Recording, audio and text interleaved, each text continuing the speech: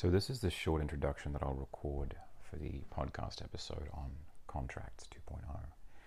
The rough idea of this is that BDSM contracts are fundamentally unfit for purpose, or in more simple terms, they fucking suck.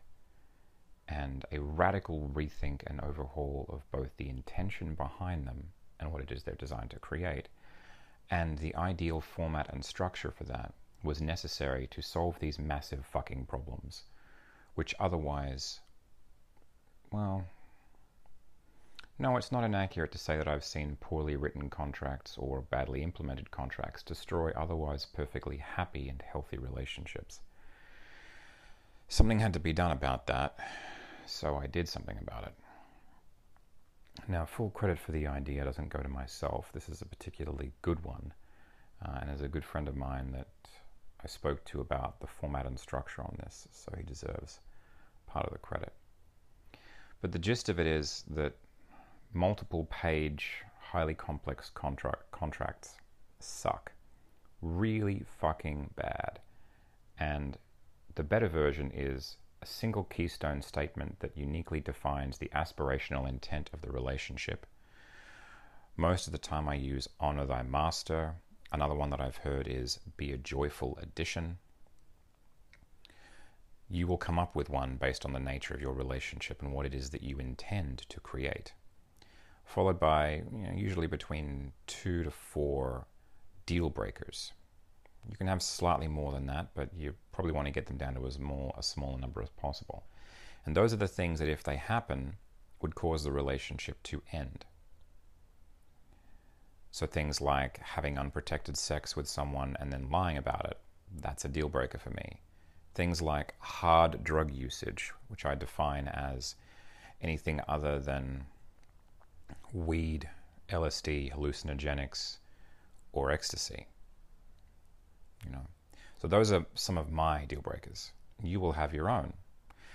Think very carefully about your deal breakers, because there's a lot of things that you wouldn't like to happen in a relationship, but that wouldn't necessarily cause the end of a relationship. And by definition, anything that doesn't cause the relationship to end can be recovered from, given time.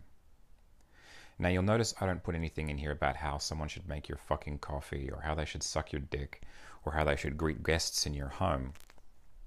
Those are all expressed as preferences, additional preferences. This is the contract. The contract consists of the keystone statement and the deal breakers. Everything else is nice to have, but these are the must-haves. Everything else is, well, if you don't serve coffee the way that I expect you to serve it to my guests, I'll be disappointed in you, but it won't end the relationship.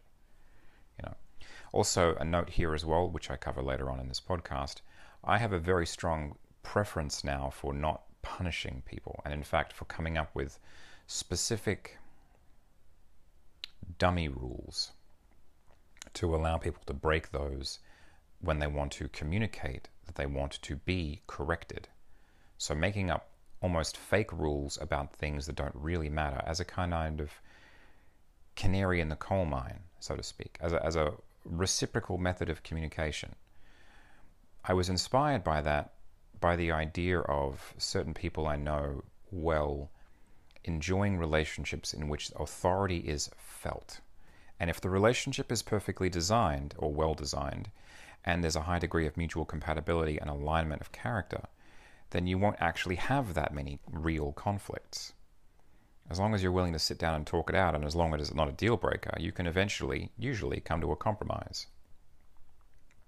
If both parties are willing, and one party, usually the submissive, isn't trying to rules lawyer the dominant, using a long and overly complex and often mutually contradictory contract, like a Contract 1.0. Hence the necessity of brevity in a Contract 2.0. But those are preferences. Those are things that you can live without. Now, ideally, the relationship that forms from these contracts should be engaged in by people who are both already independent. So there are 3 phases, and they cannot be skipped. They must be done in order. Phase 1 is dependent. When you're born, you're dependent. You rely upon other people to survive. Phase 2 is when you get from phase 1 to phase 2, you become independent. You're capable of meeting all of your fundamental needs by yourself. This includes the need for food, shelter, you have a job or a source of income, and you live a happy and contented and fulfilling life by yourself, or you're at least capable of doing that for a period of at least 3 months, just to be certain that you can actually do that by yourself. Once you have accomplished the level of independence, which usually means eliminating any nice guy tendencies, and doing a lot of work on yourself, making your needs a priority, adopting the core mental health beliefs that you'll find in the resources folder, establishing strong self-care routines, working on your ability to communicate, massively improving your acceptance of self, specifically forgiving yourself for the mistakes that you've made in your life, then you're ready to begin an interdependent relationship with another person who is also independent and who has also done that work on themselves. And the real joy, the real juice, the real majesty and pleasure and fulfillment of a DS relationship that is well designed comes from an interdependent relationship. One of the major problems that a Contract 1.0 doesn't even address is that oftentimes DS relationships are formed between two dependent individuals. The dominant needs in those situations oftentimes an external focus for their control. And that can lead to the problem where a dominant is not doing any work on themselves, but constantly trying to fix their problems by changing another person. And oftentimes the submissive is out of control or incapable of ruling their own life in a mature and independent way.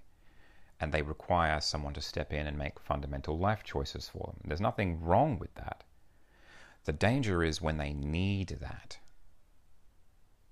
When they cannot function healthily in a society, in a reasonable, healthy society, without that.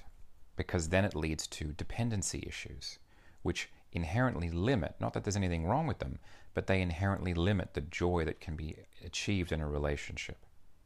The healthiest relationships, the most intense, most compatible, most beautiful relationships come from two fully independent people choosing to consciously engage in an interdependent relationship for a purpose that is larger than themselves, raising children, accomplishing a particular goal, creating something larger than any individual person could create. So many people I see, their problems are caused by the desire to jump straight from dependence to interdependence, and you can't do that. You can't jump from dependence to interdependence without having gone through the necessary stage of independence. You must be able to make yourself happy. You must remind yourself constantly that you are responsible for making yourself happy. If you cannot be happy without her, you will never be able to be happy with her. This is the iron law of relationships that I've come up with, because there are no exceptions to it.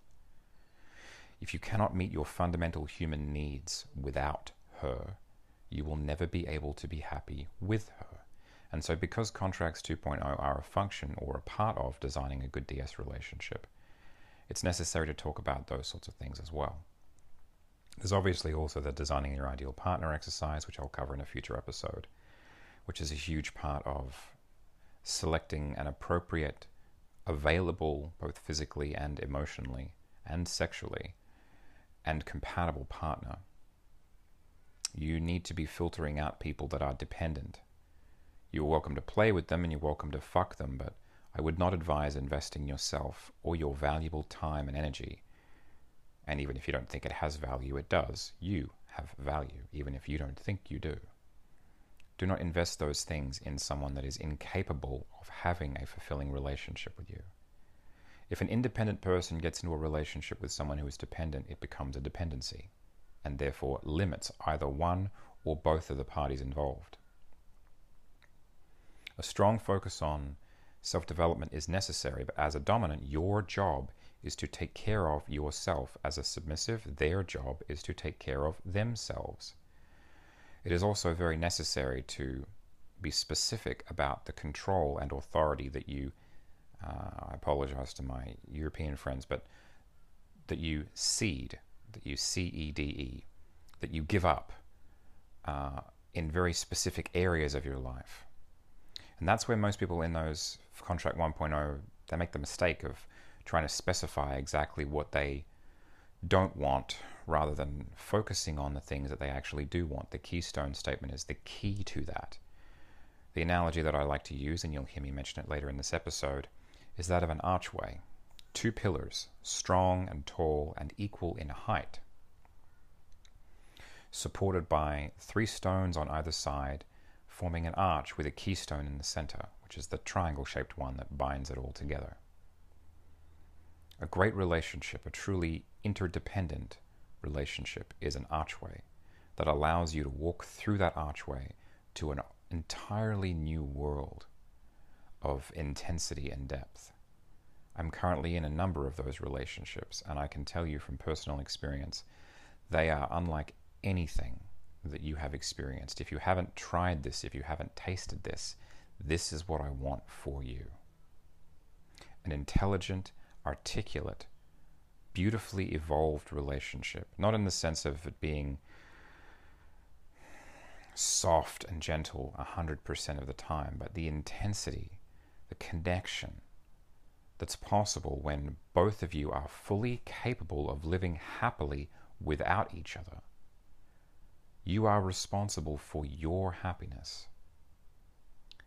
You are responsible for making yourself happy. Now, there are obviously needs that you cannot meet by yourself. The need for touch and companionship, the need for intimacy and connection. The need for touch particularly is a tricky one because it obviously implicitly requires another person.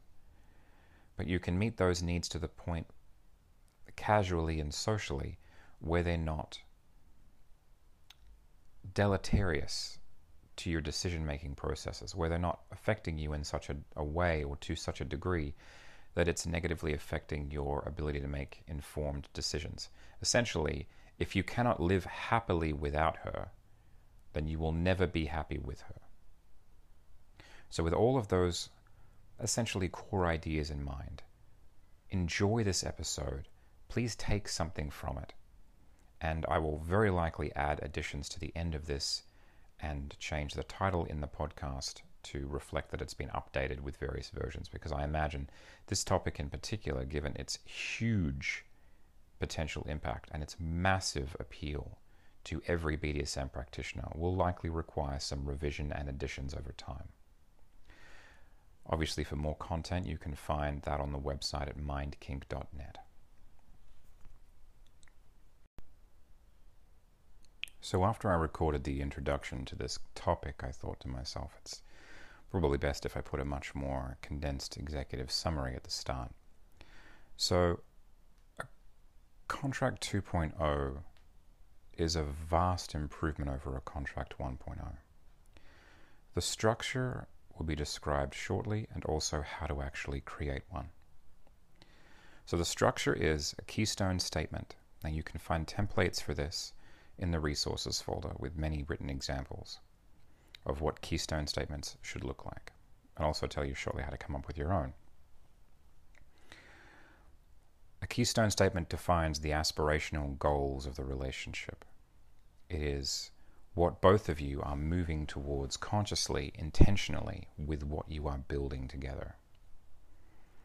So, honor thy master is a simple act, a simple sentence that guides every action, every thought. Is what I'm doing as a submissive, honoring my master. Be a joyful addition. Is everything that I'm doing being a joyful addition? Now that obviously has a small downside in that it can often lead to self-censure or self-censorship. Now, it's important to both be honest, to acknowledge your flaws as a submissive and as a dominant, and to consistently work on them and to not shy away from that. You must not look away for very long. So, keystone statement, couple of deal breakers. Now, you can come up with your own keystone statement. This is often the step that will happen last. So your deal breakers are actually quite simple. What you do is, as a dominant, as a submissive, you write down the things that you absolutely must have in a relationship. Now, this is not your nice to haves or your, I really hope that he has a 5-bedroom McMansion on his own private island. It's like, these are the things that I cannot live without. These are the things that, more specifically, if they were to occur, the relationship would end. So your deal breakers are not your hard limits. They're not things that you would like to have. They're not...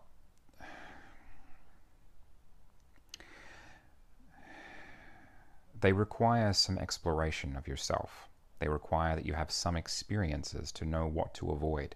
Now, you can read the examples in the resources folder and know for yourself whether that applies to you.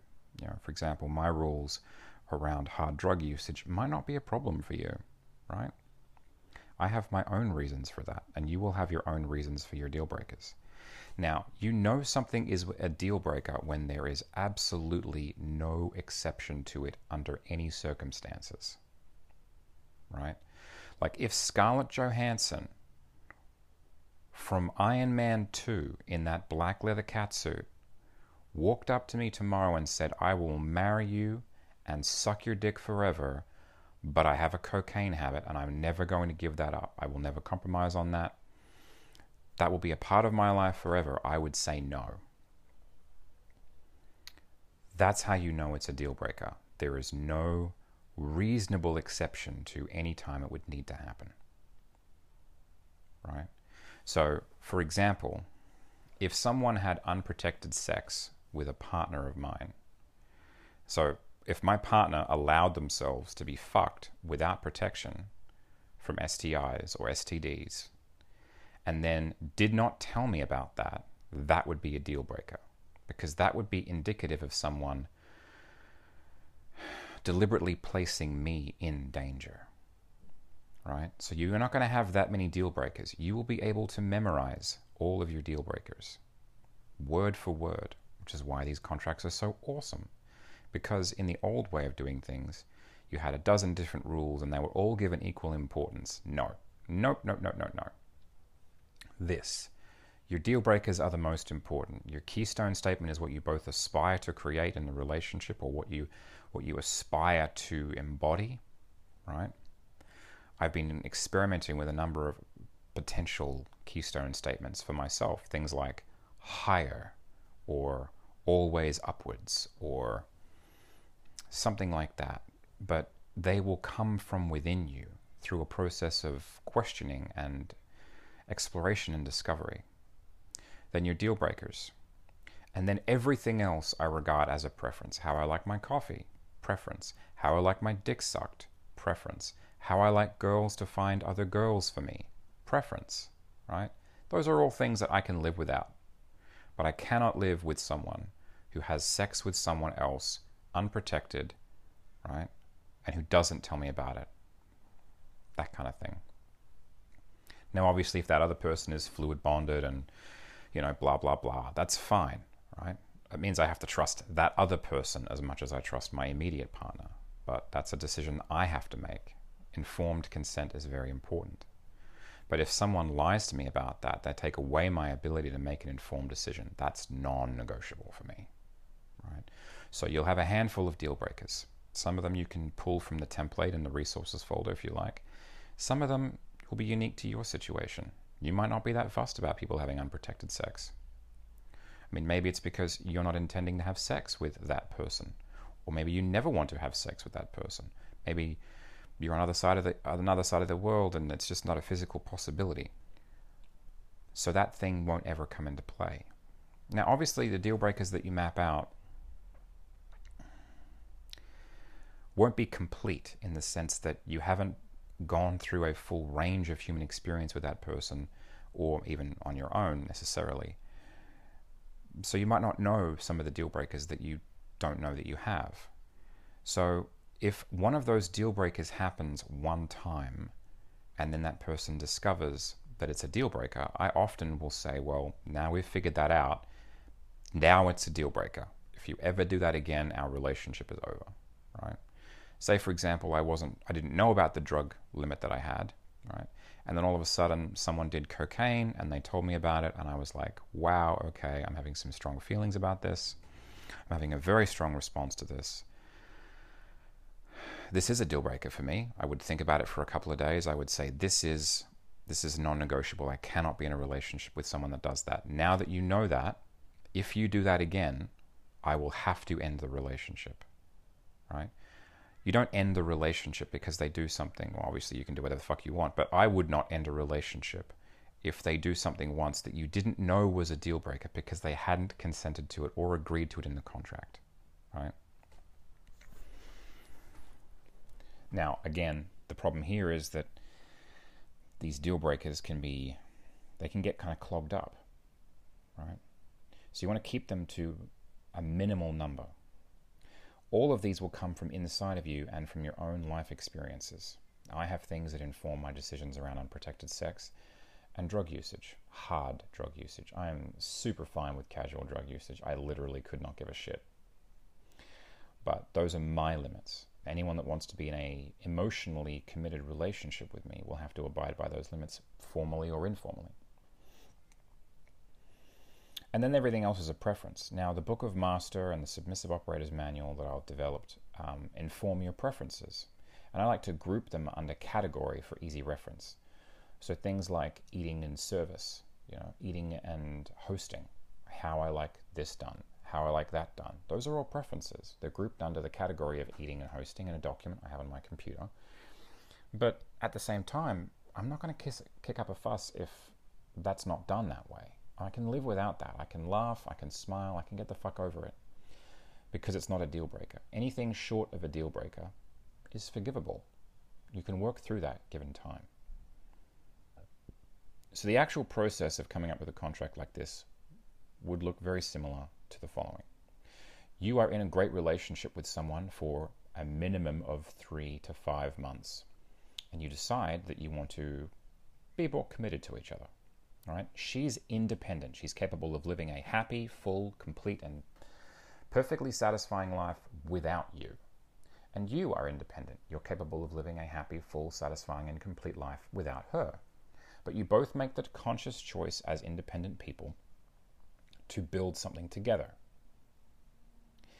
So then you sit down and you write out your deal breakers in a completely uncensored way. Now, you don't have to share this initial draft with her because you're trying to encourage your unconscious mind to be as expressive and honest as possible. And hopefully after being with someone for 5 months, you can be honest with them about who you really are.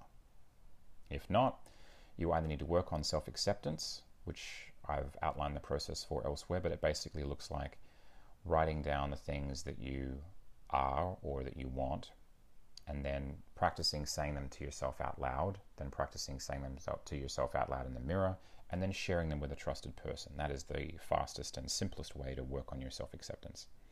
You can also listen to the Worth recordings and the How to Win recordings from Rick Smith Hypnosis, which you should be able to find by Googling him.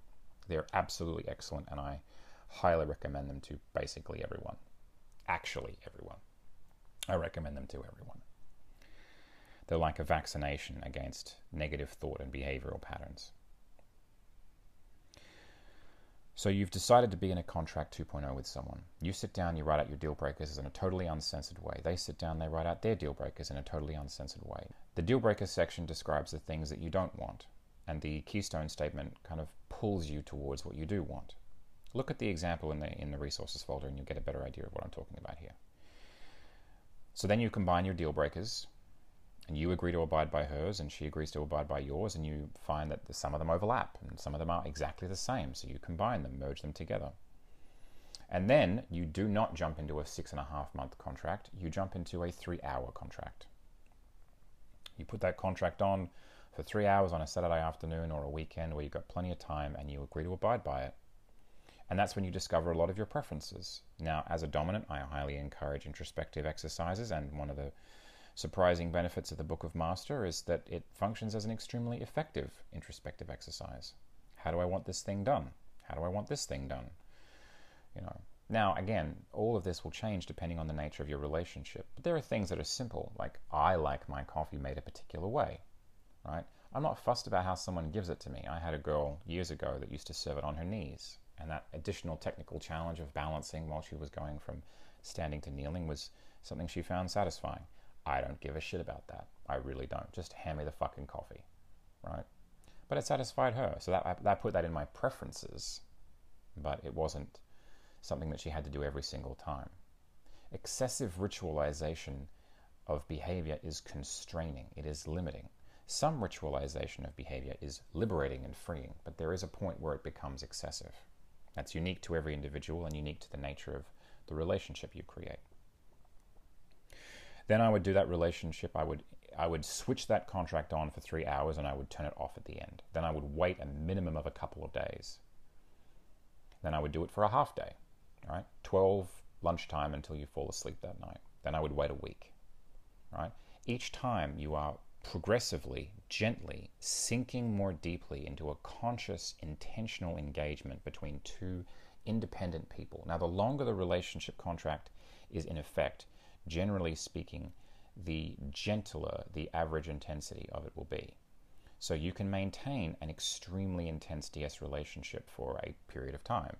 But as time goes on, you'll need to do things like shower or shave or go to work. And real life will need to be taken into account. Arcane, I can't recall the name of his website, something to do with ravens. But Arcane wrote an excellent book on a particularly ritualized style of DS relationship, Igniting the Fire, Igniting, The Fire, by Arcane, Arcane. It's quite good. I would get the Kindle version, as I'm not a big fan of physical books anymore now that I travel so much. It's hard to keep them kind of lugging them around with me. But even he acknowledges at several points throughout his work that it's very difficult to maintain a 24/7 dynamic at a high degree of intensity without it becoming deleterious to the functioning of a normal human relationship. So the average intensity of that dynamic will tend to mellow out, so to speak, the longer that it's maintained, which is why I always and have always maintained the necessity of long breaks to restore a sense of independence. The longest that I would have an active contract is 3 months. Then I would take a minimum of 1 month off. So, do it for a day, do it for a week, wait some time, iterate, discover that you have more deal breakers or less deal breakers, or, update, improve, go again. Don't do what I did when I first started out, which was basically, here's a contract of things that I think are pretty cool. Let's sign this. No end date, no expiration date, no escape clause. Tremendous amount of personal suffering for myself and my partner, and I regret that very much to this day. And that was several years ago now, longer even than that. So always have an end date on your contract, always. Of course, you can do whatever the fuck you want, and you should just suffix all of my sentences with you can do whatever the fuck you want, but this is how I would do it. And the reason that I would do it is because I have made more mistakes than you have ever even tried. What was the quote from Jordan? I've missed more shots than you've ever taken. Simple. So learn from my suffering. There's no need for you to experience it yourself unless you're, into that kind of thing. So I would never do a contract for longer than 3 months. Then I would have a minimum of a month off. Now, I wouldn't break up with her, move into separate houses. We would still keep doing the same things we were doing. There wouldn't be the contract enforcing that. I would allow her a greater degree of freedom. I took this concept from Henry David Thoreau in his book Walden. Essentially, to summarize in a very brutalisque way, he goes and lives in the woods, and then he discovers that simplicity is good, and then he goes and lives in the city, and he discovers that socialization and complexity are good. But the real discovery, the real takeaway from me from that book was that neither state is ideal, and the human adapts to one or the other and its excesses and shortcomings fairly quickly. So the ideal life is the ideal relationship, I should say, is moving from one to the other. So you have an intense DS relationship for 3 months at the longest, and then you take a minimum of 1/3 of that time off. Maybe even 6 weeks. So 3-month contract, the contract ends, you celebrate it, you get a glass of wine, put on nice steak, You get a pot roasted and going in the oven, drink some mead, have a great old time, celebrate everything you've learned about yourselves and each other, wake up the next morning, probably still end up doing the exact same things, but the contract is not in effect, right? Give yourself a break. Give her more freedom during that time. Now, obviously, you're both still subject to the rules. For example, if you're both living together and you're in a monogamous relationship, taking a break from the DS side of things doesn't mean that you can go out and fuck other people, or that she can go out and fuck other people if you're in a monogamous relationship. But the idea of contracts that extend infinitely, or even contracts that are renewed on a yearly basis, that is too long. That might have worked in the past. I have not seen it work since. I highly advise a 3-month maximum contract term and then a minimum of 1 month off. And then you can rewrite it, you can change it, you can deepen it, you can intensify it, you can, add a few things into your preferences and add a few things into your book of master and add a few things into your submissive operator's manual and go again. It's that iteration, it's that looping that allows you to go deeper and deeper and deeper every single time. And we see this with hypno-kink quite often as well. Someone sets up a scene and they drop them in with one induction, they go through the scene and they come out again and they go, well, that was fun. The best way to do it is to kind of give them a taste test. You do a 5-minute compressed version of the whole scene at the start. So then they become familiar with it. They become trusting. They become able to more completely let go of conscious control and trust their unconscious mind to protect them, to keep them safe and to guide them towards those mutually desirable and previously agreed upon and negotiated intentions and outcomes from the session. For scene structuring, see the 7 questions, a section in Anton Fullman's excellent book, The Heart of Dominance. And I highly advise everyone at least be aware of that framework. If not, well, to be honest with you, I would say that everyone should be using it. It's fucking brilliant. 7 clear, precise questions. It's genius. I use them for planning all of my scenes. I do occasionally not use all of the questions because they're not always relevant, but I do at least think to myself, this question isn't relevant, I'm going to skip this one. But honestly, even if the answer is no, it won't involve any other people in any way, still it's good to consider these things. It's excellent. Perfect practice makes perfect, as Igor Ledochowski says. Although I'm sure he's not the first person to say that. And that's how I would continue it, on and off, for as long as both of you want to be in that relationship. Now, another thing that's interesting is that you need to add in something to a contract 2.0 that allows you to end the relationship. So you need to define the relationship's ending and how that will work. Stephen Covey talks about beginning with the end in mind, and that's very useful.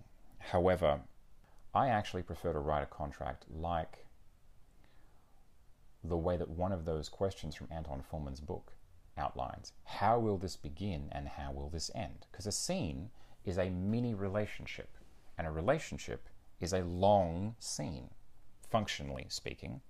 So how will this end? How will it end? Write it out in detail, how it will end. And then make sure there is something in your contract 2.0 to describe how it will end. At 3 months' time, we will renegotiate this contract. If both of us want to do it again, we will extend the contract, or we will go into the contract again for another 3 months after a 6-week cooling off period, so that we can both just chill the fuck out, figure out who we are. Because being so intensely bonded to someone as being in a 24/7 DS relationship, they will change you. I mean, a lot of submissives feel like this is the big draw card for them, is being changed. But being around that submissive will change you as a dominant. You will become more risk adverse. You will become gentler. You need time away from that relationship to rediscover and reinvigorate yourself and that aggressive masculine edge before you consciously choose to go back into that DS relationship, which is why I've always been a huge proponent of women having lots of deep, meaningful relationships with their friends. For women, that often means 3 or 4 really close girlfriends. For guys, it often means the same thing. I've always been a huge proponent of men having strong support networks, of not the sex that they are sexually attracted to. Well, I guess for bisexual guys it might be a bit difficult, but or bisexual women by extension. But someone that you can be completely honest, a group of people that you can be completely honest with and about and to. A very valuable support mechanism for helping to remind you of who you are. But there is a certain level of subsumation of personality that occurs when two people are entering consciously from a state of independence into a deeply interdependent relationship based on a very high degree of mutual compatibility, sexual intensity, erotic charge.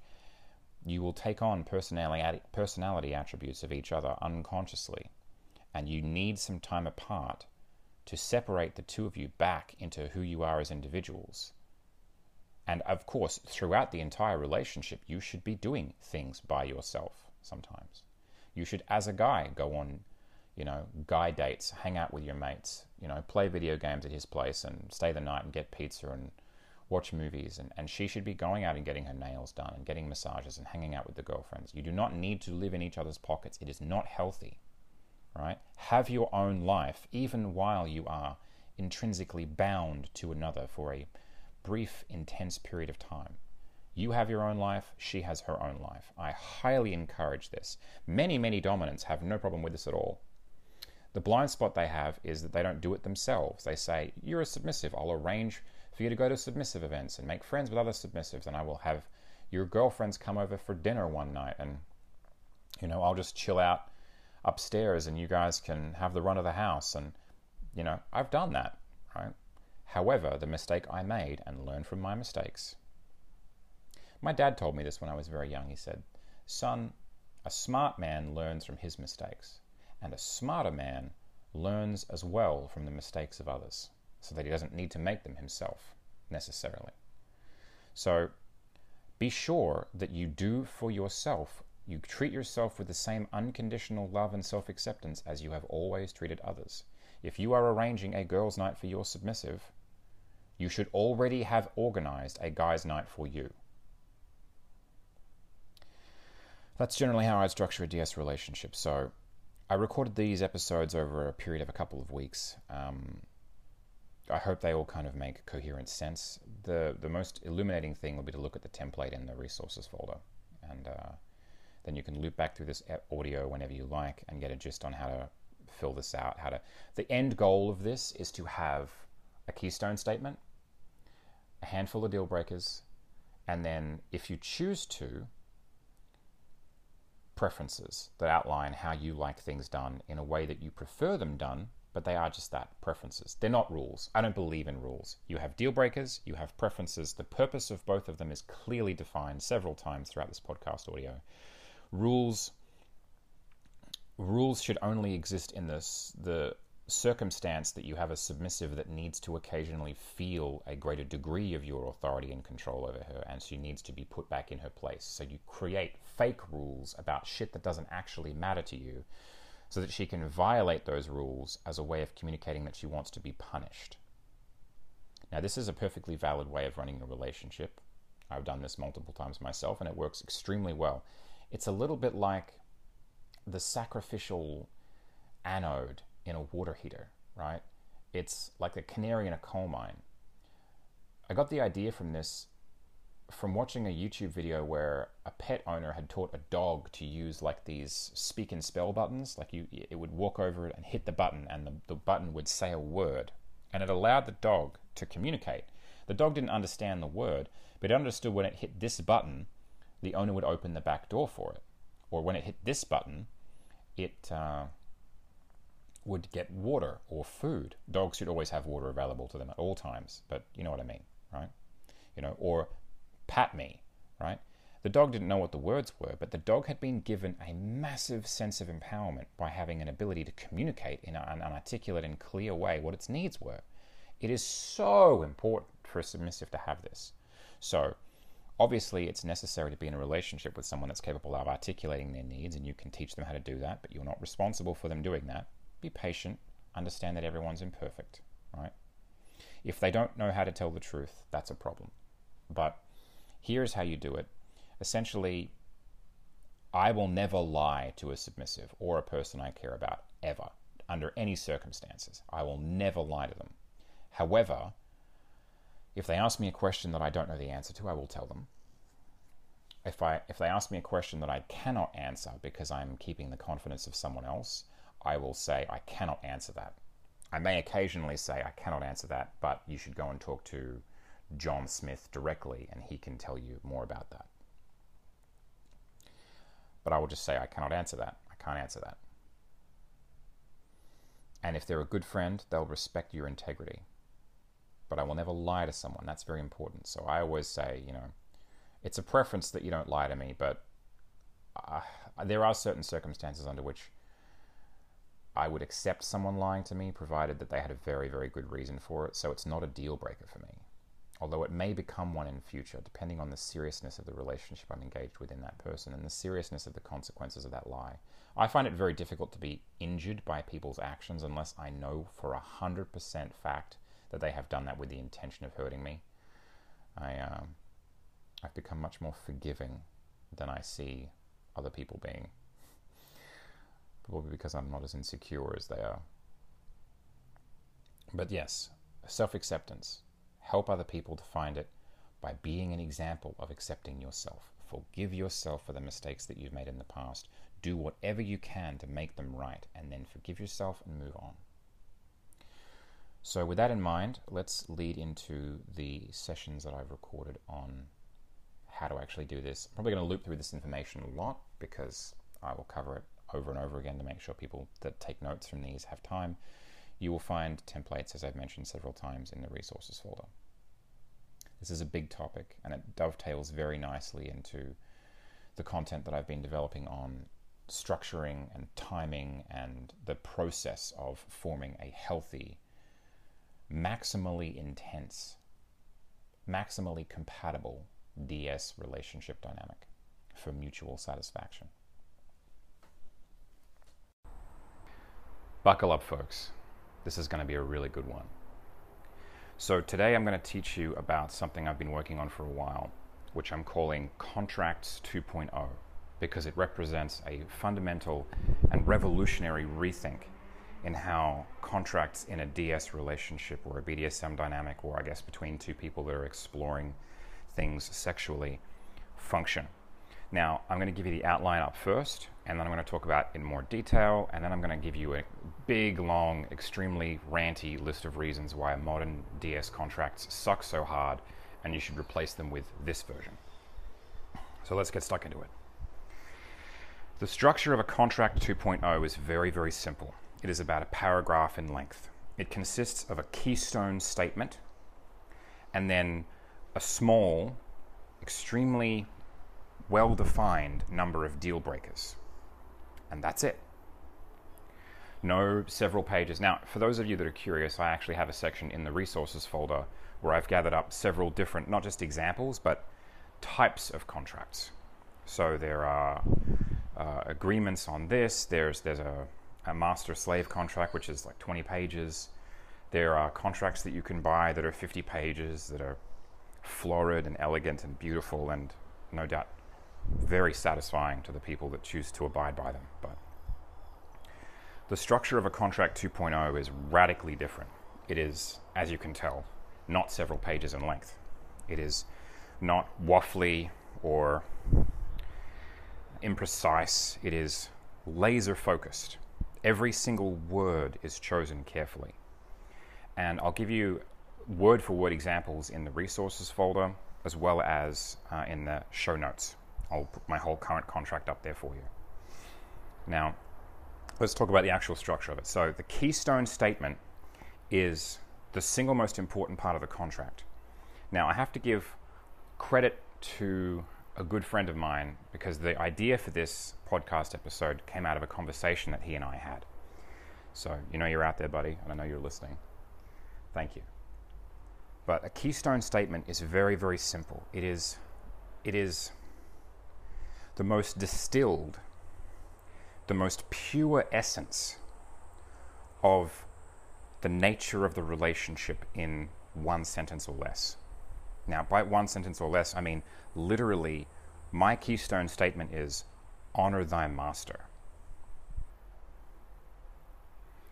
Now, whatever your keystone statement is, it needs to be short, and it needs to be an aspirational, not necessarily inspirational, although obviously it can be as well, but aspirational goal. It needs to be something that cannot be achieved, but can always be used as a benchmark, as a standard, as something to aspire to, right? Then underneath that, you have all your deal breakers. Now, your deal breakers are really simple, and this is how you normally do it. In an ordinary DS relationship contract, you talk about the things that you want, and you talk about the things that you don't want. And then I thought, well, if you follow the example of Socrates, if we strip away everything that isn't true, you're left with truth, right? So, and out of those conversations with that friend of mine, this idea was born. I have to say, though, in fairness, it was mostly his idea. But what you do with these is, a deal breaker is anything that, if it was to happen, would fundamentally change the nature of the relationship to the point where it would be unrecognizable. A deal breaker, in short, is the reasons that you would end the relationship. So, with that in mind, you can leave behind all of the fluff and nonsense about how you like things done. Those things go into what I think of as preferences or policies. Those are not ironclad, we must follow these at all times, if you don't, there'll be punishment. They're more like preferences, and they integrate much more elegantly into a operant conditioning training sort of routine with hypnosis as a conditioning, as a part of that process, because you don't punish people so much for doing things wrong. Now, there is an adjunct to this where you can set up specific rules that are supposed to be broken, but they're not deal breakers. So this is the core of the contract, is those two sections. Your keystone statement, and then your deal breakers. And then I'll talk a bit later on about policies and preferences as well. The keystone statement is the core of the relationship. Now, honor thy master encompasses everything. It encompasses how I want them to act, how I want them to behave, how I want them to think and feel. Now, obviously, and this is a very important aspect that we'll cover more when it comes to punishment, is that you cannot punish someone for something that they can't consciously control. And in a sense, and it's somewhat ironic that the choice of language is, it would be unconscionable for you to punish someone in an effective way for something that they have no control over. So say someone doesn't have an arm. Well, you can't punish them for not having an arm. You could correct them for not having the foresight to, not stick their hand in that thing that was obviously going to result in their arm being cut off. But you can't, in good conscience, punish them for something they can't control consciously. So, keystone statements. Another one that I've found recently upon conversation with a very intelligent and articulate, extremely accomplished, the word submissive seems almost too limiting, but receptive supporter, perhaps, is the phrase, be a joyful addition, in the sense that you want everything you do as a submissive to be a joyful addition to your partner's life. So those are two great examples. I'll put all this in the show notes so you don't have to worry about writing anything down now, but those are two good examples of keystone statements. Honor thy master. Now, I also really like the Olympic motto or variations thereof, higher, faster, stronger, that kind of thing, but it's often a little imprecise. It doesn't contain any information about the actual nature of the relationship. But honor thy master does. Everything you do should honor me.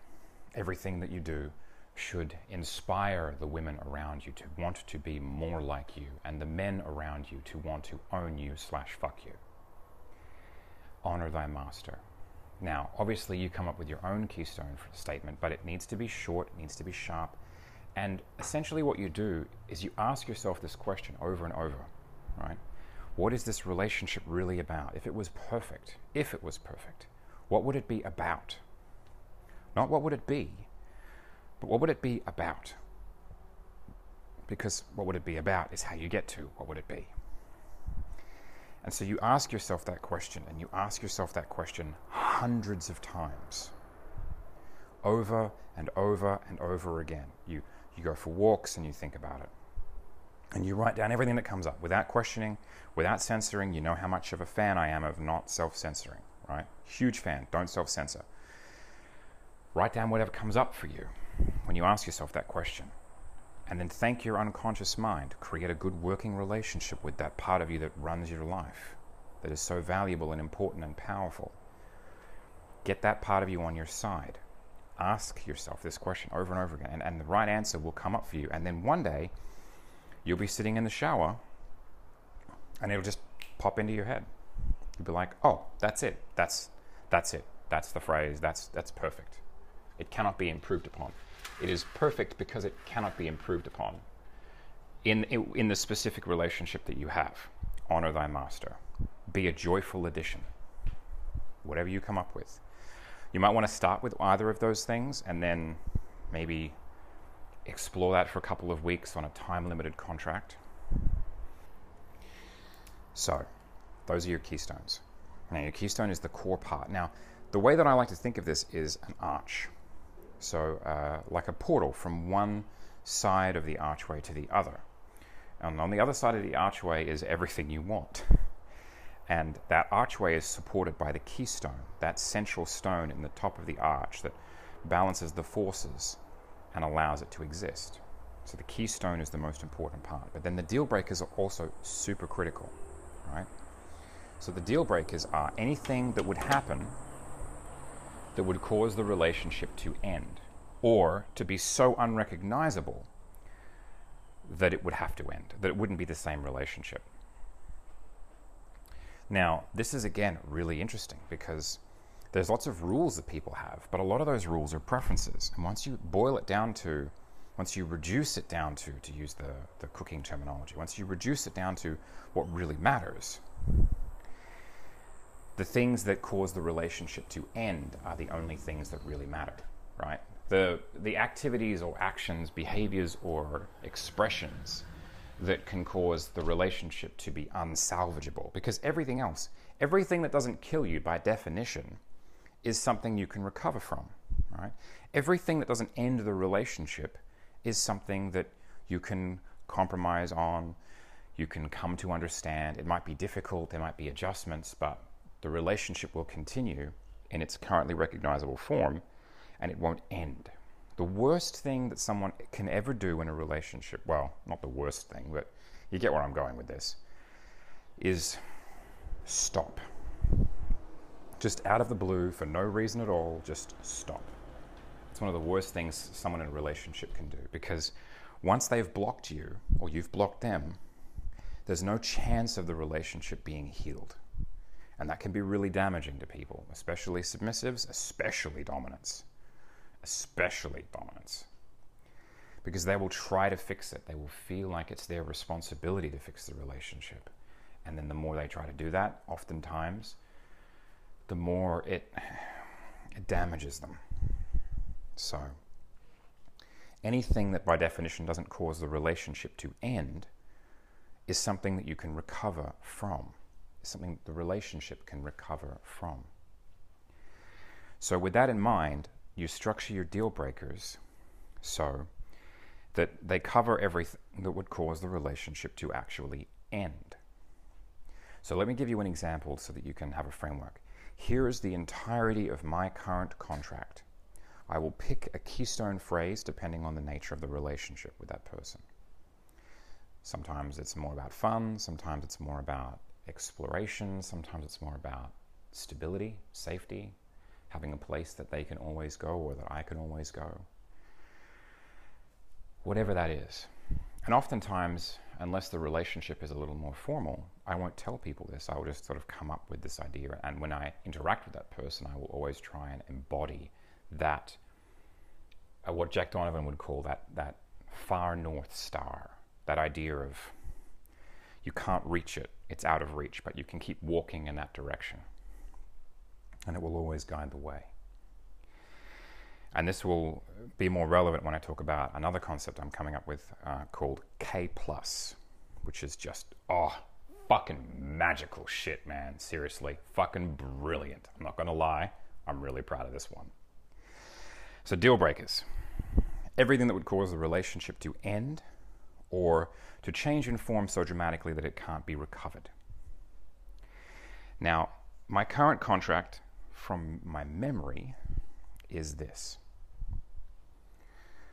You must never lie to me about anything. There are times when you can't talk about things because of company, or you're not capable of talking about things, or you can't articulate it, or you just don't know consciously yet. But in those situations, I want you to say things like, I don't know, or I can't talk about that right now, or I'm not comfortable talking about that with you right now, but here is when I will be. Something along those lines. But I don't ever want someone to lie to me, which is tough. I'll be honest. Like, that is a big ask for people. Which is why I always give them the out to take the pressure off of like just being able to say, I can't talk about that right now. Because sometimes things are really hard to talk about. Sometimes they are. Sometimes topics can get really emotional, but we don't solve problems by running away from them. We solve problems by confronting them as a team, right? And moving through them. So, total honesty about everything. I will never lie to someone that I care about. I will occasionally not tell them things, like if I'm sad or I'm having a bad day. I don't always share that information with someone, but I never lie if I'm asked directly about something. And if I am asked directly about something that I don't want to talk about, I'll say, I can't tell you that, or I can't tell you that because I made a promise to someone else that I would keep that secret for them. You'll have to ask them directly, yourself. Or I can't tell you that because of some other reason that makes perfect sense. But it's never just, I can't tell you that, or a lie. Because then if someone finds out that you've lied to them like that, and I mean, I'm not perfect. I've lied to people in the past, like everyone does. But I try very, very hard now to be as honest as I can be. And because I expect that from other people, it's only, I suppose, fair to demand that of myself as a standard. So, total honesty. No self-censorship. Now, what this looks like in practice is lots of conversations around what you like, what you don't like, being direct, and practicing hearing things without taking them personally. Like, there are fantasies and interests that I have that are really passionate to me, that are really meaningful to me. And I've been in great relationships with beautiful, short, extremely Italian women. And they have been very compatible with me sexually, but they're just not into one or two of the things that I'm into. And it took a long time to separate that from a rejection, because it's not a rejection of me. It's more just them saying, I'm not into that. I'm willing to give it a shot with you, but it doesn't have the same powerful allure for me as it does for you. And that's okay. No one is going to ever be perfectly compatible with someone, because then they would be the same person, right? And it's impossible to expect every single person to be able to fulfill every one of your wants. It's pretty reasonable to be able to find someone to fulfill most of your needs, because people have a lot less needs than they think they do. And they have a lot more wants that shift and change over time. I'm just thinking about a conversation I had with a poly girl the other day, and I keep thinking to myself, well, one of the things that poly people need to realize is that they say not everyone can meet everyone else's needs, but a lot of them don't have the experiential understanding of what that really involves. And sometimes it's better to have a relationship with someone where they do meet all of your needs, but they don't meet all of your wants. And that's okay too. So no self-censorship, total honesty. First thing. Now, the second thing is no hard drug usage. So by hard, and this is one, whenever I have this conversation with a woman, they're like, what do you mean by hard? I'm like, you know what I mean by hard. Don't try to fucking snip around the edges, bitch. But for those of you that need a precise definition, what I mean by hard is ecstasy is okay, marijuana or THC is okay, LSD and magic mushrooms are okay, cocaine is not, heroin is not, methamphetamines are not, dexamphetamines are not. The hard stuff. And I have to clarify this because a lot of people listen to my podcast in places like Amsterdam or Holland or where you have like really liberal drug laws. And it's like, well, yeah, I do draw this distinction between fun drugs and like harder drugs. So I will never compromise on this for anyone. And I have ended relationships because I found out that they did something. That's the whole point of a deal breaker is, right? I actually got part of the inspiration from this, from Caleb Jones' concept of the iron laws. Now, what he talks about is, in a relationship, you should have only very, very minimal rules. He calls them rules, but we're going to call them deal breakers today. Because those things will filter out, no matter how many you have, you should really only, according to him, ever have 1 to 3, right? And his ones inspired a lot of mine. You know, no drug usage, no unprotected sex without telling me. It's fine. My partners can have unprotected sex with anyone they want. It's just that if they don't tell me that they've had unprotected sex, then it puts me at more risk, and it makes it impossible for me to make certain decisions in an informed way. So, now my rules are very simple. Total honesty, no hard drugs. The third one I'm still kind of playing around with but honestly, I mean, it's tough. It is really tough. I get it. People are really depressed these days. It's hard for some people to cope. But I will, from my personal experience, and again, of course, you make up your own contracts based on what you're willing to agree with. But for me, if someone is actively cutting themselves, I will not be in a relationship with that person in any way. And that one phrase captures the entire essence of how they should think, feel, act, behave, dress, eat, all of it. All right? Be a joyful addition. Bring joy. Now, obviously, we have one keystone statement. One. You get one. And it can change, but it shouldn't change radically. It's unique based on the nature of your relationship. So here's how you find your keystone statement. You ask yourself, what is this relationship about? And you ask yourself that question hundreds of times. In every single context you can think of.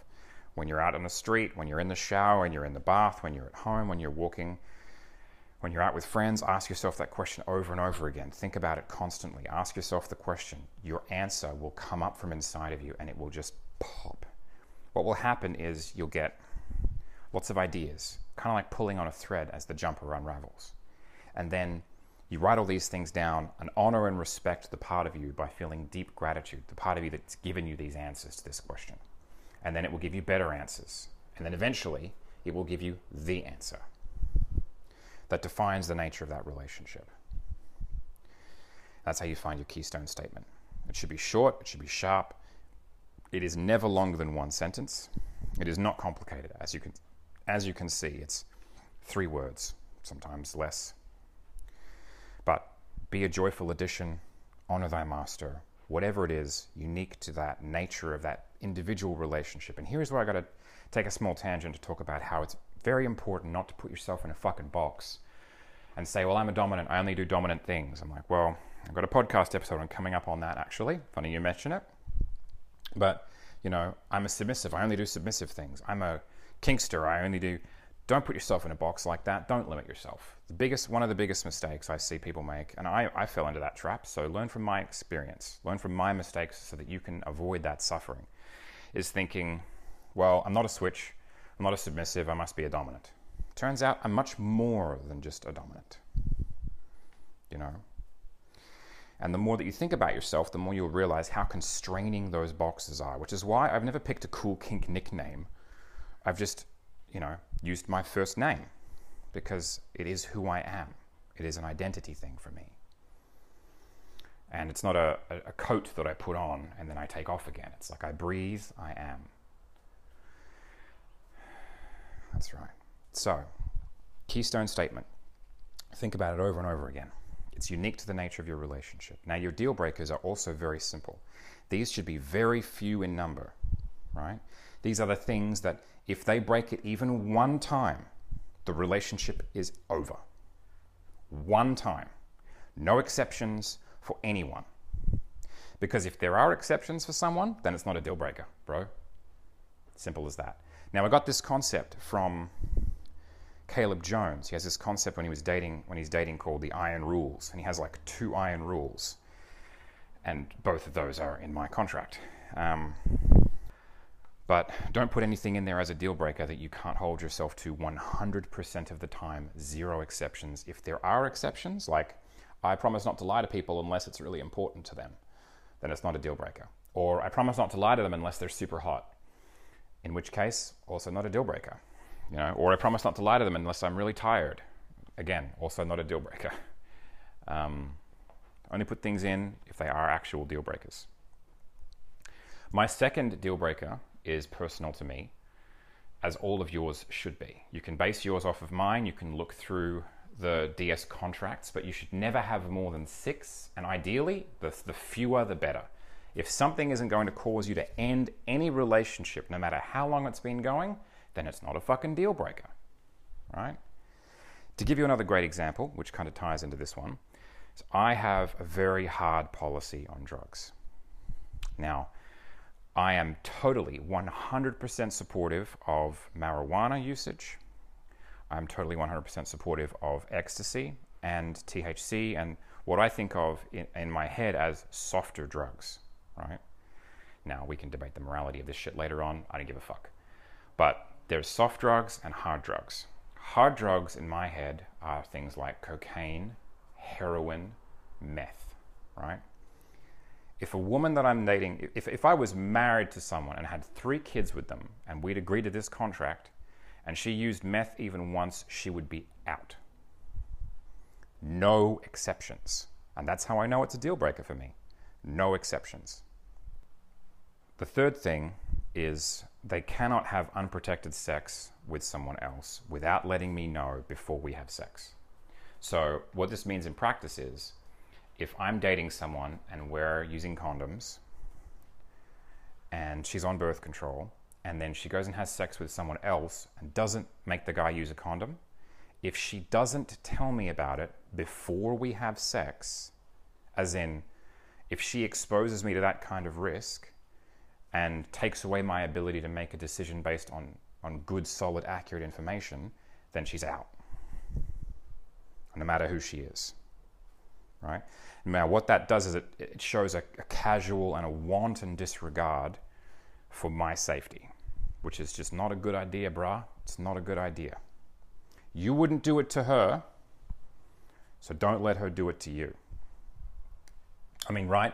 You're going to go out and have unprotected sex with some random bitch and then come back to her and be like, oh, no, honey, I definitely didn't do that. You can trust me, pinky promise. Like, you wouldn't do that, right? Don't let her do it. But again, your contract, your deal breakers.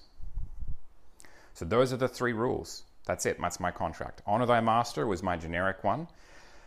Or it could be, be a joyful addition or something else that comes up as a unique part of that relationship. But those are the deal breakers. And that's DS Contracts 2.0. That's how you do it. Now, a lot of people will say, well, obviously you haven't covered things like how do they make their tea and that sort of thing. That's covered in the Book of Master. Policies and preferences are what I group those under. So they're not deal breakers because if you don't make someone's cup of tea properly, they aren't going to end the relationship, right? But say, for example, if someone stole 10 grand out of my bank account, right, that wouldn't cause me to end a relationship necessarily. It would depend on why they did it. Right? It would depend on how well they could justify those actions. If someone stole my car and crashed it, that necessarily wouldn't end the relationship if they were doing it for the right reasons, right? But in my mind, there is no justification possible for being a drug addict. Or for me, dating a drug addict. Obviously, people can be addicted to drugs, and that's terrible, and we should try to help those people in the best possible way whenever we can, right? If you're a trained professional. But I will not date anyone who is a cocaine addict or a heroin addict or a methamphetamine addict. Now, that's a personal thing. You're more than welcome to do that if you want to. But think about the long-term consequences of that. Understand that behind my deal breakers, there's very good reasons, right? Mostly with the drugs, it's that I've seen people I love very much get hurt by other people who have done drugs. And I'm like, you know what? Fucking smoke as many blunts as you want. I don't give a shit. Take as many edibles as you care. I don't care. I literally don't give a fuck, right? Take ecstasy. Don't care, Take LSD. Don't give a shit. But if you're a heroin addict, you're out. No exceptions. Ever. I will help you to find the treatment and the support and the help that you need. I will recommend you to an excellent hypnotherapist who can support you through that process. But I will never have a meaningful emotional or sexual relationship with someone if I know they're a drug addict, a hard drug addict. All right. Now, let me talk about a bit of the things that I thought should be deal breakers for me, but actually aren't. Right. So one of the things I was going to put in was self-harm. I have, I'm a bit embarrassed to say it, but a long history of trying to help people who are self-harming. And I realized that if someone is self-harming, then there are certain circumstances under which I would be okay with them being in a relationship with me. So it's not a deal breaker, right? Now, obviously, that's a personal decision, and it would depend on the severity of that. And it would still be something that I would be very, very hesitant to do. But I can't think of a situation in which it would be an absolute 100%, never any of the time, no exceptions. You know? I mean, I've dated girls in the past that have self-harmed before our relationship and after our relationship, but have never done it during. And I was very happy in those relationships. You know, and if they'd started doing it to themselves, I would have helped them to get help. I would not have taken on the burden of saving them or trying to solve their life problems. But I would not necessarily have ended the relationship, which is why I can't put that down as a deal breaker. For me, anyway. Theft, again, if someone's got the right reasons, that might not necessarily be enough to justify the relationship ending, right? It's like if someone steals your phone and then sells it on eBay and then uses the money to buy you a better phone. I mean, it's a very far-fetched set of circumstances there, but you can see where I'm going with that, right? There are certain things that are justifiable if you know the context, and then you can make an informed decision. However, there are certain things in my mind that are never justifiable. And one of those for me is continuing to sleep with someone who has had sex, unprotected sex with someone, and then lied to me about it, or not told me before I've put myself at risk, right? So there are no exceptions to those things, and that's why I know they're my deal breakers. Now, back to policies and preferences. Now, what I like to do with this is I like to write these things down and then never punish someone if they don't do them, right? Because punishment makes everything so complicated and serious. And the issue with punishment is something that L.T. Morrison, who is a god amongst masters and an actual genius in how he handles this, because I've read hundreds of books on kink and DS relationships, no joke. And his section in his second book of the Devil in the Details trilogy on punishment is the clearest, most functional example of punishment actually done correctly and in a healthy way that I have ever seen. And it is, in fact, the only thing that comes even close to being healthy, which in that sense it is, if you're in that kind of relationship. The way that he does it is very thorough and, in my opinion, healthy. However, it's also quite involving. But it's remarkable in that no other kink author has ever even come close to it. And the reason for that is that real punishment occurs whether or not the submissive/slave, I use the terms interchangeably, thinks they deserve it, right? And this is where you figure out whether you have got a submissive or a slave. A submissive will not allow you to go through with the punishment if they don't think they deserve it. You have to convince them that they deserve it. You have to rules lawyer them. You have to bash them over the head with the piece of paper they signed. A slave will, somewhat grudgingly, sometimes, accept that they can be wrong even if they don't think they are wrong. And they will accept their punishment for being so. That's the difference, functionally speaking, between a slave and a submissive. But I like to write down my preferences, and I like to put them in an unordered list. Well, actually, what I do is I group them under subcategories because it's easier for reference material, right? So, clothing, preferences. I have a very long list of dot points of things I like to see women wearing. Not conclusively, it includes short skirts, big boots, long hair, right? So I have sections, and it's basically an extension of this 4 columns chart for my designing my ideal partner exercises, right? But I'm not going to punish someone if they don't wear the right outfit. It's just a preference. I might not be as pleased or as aroused by it, but I don't punish them for that. In fact, I don't really punish in my relationships anymore at all. And I'll tell you why. Mostly because I realized that the agreement that I have is based on willpower, willingness. It's consent, right? Which is one of the things that makes it so weak. But your authority and the basis of your authority is something I will talk about in a moment. But essentially, the basis of your authority in a DS relationship is your submissive's willingness to keep doing it. And honestly, if that's the basis of your authority, then you don't necessarily have a lot to base that authority on. A submissive can leave the relationship at any time for any reason, and there's nothing you can really do about that. A slave can leave the relationship, if you happen to live in a first world non-Islamic country, can basically leave the relationship at any time for any reason. So the relationship relies on the mutual consent of both parties involved in order to continue.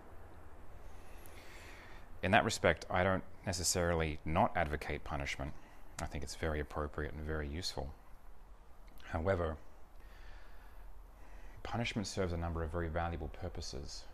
One of them is the catharsis of the release of that punishment. And if you aren't familiar with it and haven't read it yet, then I highly recommend that you pick up Volume 2 of L.T. Morrison's. It's L.T., literally the letter L, the letter T, Morrisons,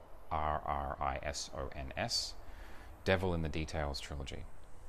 It's not the series of erotic fiction by the same name. It is a separate book. There's swords and daggers on the cover. But he talks about punishment and that process for punishment. So I don't really punish anymore. Mostly I just don't reward when someone doesn't do those things. For example, if I told someone to show up wearing a certain outfit and they didn't, then I wouldn't punish them. I would just go, oh, okay, no worries, and let it go. Because it's not that important. It doesn't matter. It is nice if they do those things that I ask them to do. It is pleasant and pleasing to me. But sometimes they're having a bad day. Sometimes they forgot about it. I've learned in my maturity, given the experiences of my youth, that a girl can put on a short pink tartan schoolgirl skirt and a tight white blouse, a snazzy jacket, thigh-high boots. She can do her hair the way that you like it to be done. And she can get on the train, travel an hour to meet you. And I can ruin everything that comes after that by being a cunt about the fact that she didn't dress the way I told her to. So don't do that. Don't ruin your own life by getting in your own way like I did. I have these things expressed as preferences because I like steak and I like, chicken and I like beef and I like sausages and I like all these different kinds of things. My preference might be for a good steak, but then my preferences can change over time. There's usually some variation in how sometimes if you had steak every night for a week, you want something a bit different. Sometimes you haven't had steak for ages and that's what you want most, but you can settle for other things. So I don't really punish anymore. I just have preferences. Some of these come from the 4 columns chart where I was designing my ideal partner. I have very strong preferences for things like dark grey athletic wear, based on past experiences with people. It's amazing to me how single memories can be such powerful, powerful emotional anchors, even years later. Highly specific choices of clothing or hairstyle, they're very pleasing to me, but I won't punish people for not doing them. Even if I've told them to do them. I just slide it, shrug my shoulders, and get the fuck over it because it's not that important. There's a million different reasons, and they should never feel, ideally, they shouldn't feel like they have to hide things from you for fear of your disapproval. You want to accept them just as they are, and I realize this is difficult. You want to accept them just as they are, flawed and broken human beings, as we all are. But then see within them the capacity, the potential for something extraordinary. What I always say to people is there's only one goal in my training relationships, and it is for them to see themselves finally, truly, beautifully, as I have always seen them. Because when I see people, I see them and I see everything they could be, given the right nourishment, the right nurturing, the right circumstances, the right therapy, in some cases. Sometimes you have to rip out trauma by the roots, and sometimes you have to, regression to cause some past sexual abuse or emotional abuse or whatever it is. And that's not your job, brah. That's not your job. You go and tell her to talk to a therapist, tell her to talk to a professional. You support them as much as you can, but remember that your happiness is your responsibility and her happiness is her responsibility. And one of the most wise and intelligent women I have ever had the great good fortune of knowing and learning from taught me that. Preferences. There are things that I like, there are things that I don't like, there are ways that I like things done, but I'll also settle for them not done that way or not done at all, because I can live without my cup of chai in the morning, and I can live without my cup of chai being 2/3 hot water, 1/3 milk, but I can't live with someone that is going to be a heroin addict. If it's not worth ending the relationship over, fucking get over it, bro. Unless she's acted with a deliberate malicious intention consistently, it's probably not that important. Now, if someone is deliberately trying to undermine you, well, that's something that you need to talk to them about. You need to bring that issue up. I suppose it's worth mentioning here how I do conflict resolution protocols as well. So, again, all this protocol and contract stuff is very formal, but the reality of it is you're more likely to have informal conversations about these things. There's just there's a more effective way of doing it, right? That's simple and not overcomplicated. You don't have to sit down and do some 25-step conflict resolution process that came out of a book. Here's how you fix it, all right? You say, I need to talk about something very serious and important with you, right? Be really fucking direct. I need to talk about something serious and really important with you. It is about the topic, and then you put the topic in, and about how I feel about that. Okay? Can I make some time for us to sit down and have a proper one-on-one conversation about this? And they'll say yes or no. You might have to convince them of the importance of this because, well, some people think things are important, some people think other things are important, and some people don't think those same things are important. So you might have to be very direct. But I know a number of relationships, both of mine and others, that have ended because one partner didn't know how to ask that other person to just sit and listen to this thing that will ultimately destroy the relationship if it's not addressed. All right? Then you set aside some time. Don't do it then. Set aside some time to have a proper conversation about it. Now, if there's a particular issue that you want to talk about and you want to give them time to think about it, and you do. Basically, you do want to give them time to think about it. So say, this is what it would look like in practice. You go, hi, Jessica. Not her real name, by the way. I need to talk to you about how you have become a heroin addict. I feel that this is dangerous and it hurts someone that I care about, you. Can I set up a time to talk about this with you and express my feelings? And they go, yes, of course, Daniel, because you're super awesome and amazing at everything. Not everything, but you know what I mean. And then you okay, she's like, what specifically did you want to talk about? Well, I'm concerned about how often you're using heroin, and I'm concerned about the fact that you're using dirty needles and that you're doing it while rolling around in the mud in front of a McDonald's, because I think hygiene's important, whatever. And she goes, okay, well, let me think about that, and let's set up a time now, so not now, but you set up a time, say a couple of days from now, to give both of you time to think about everything, right?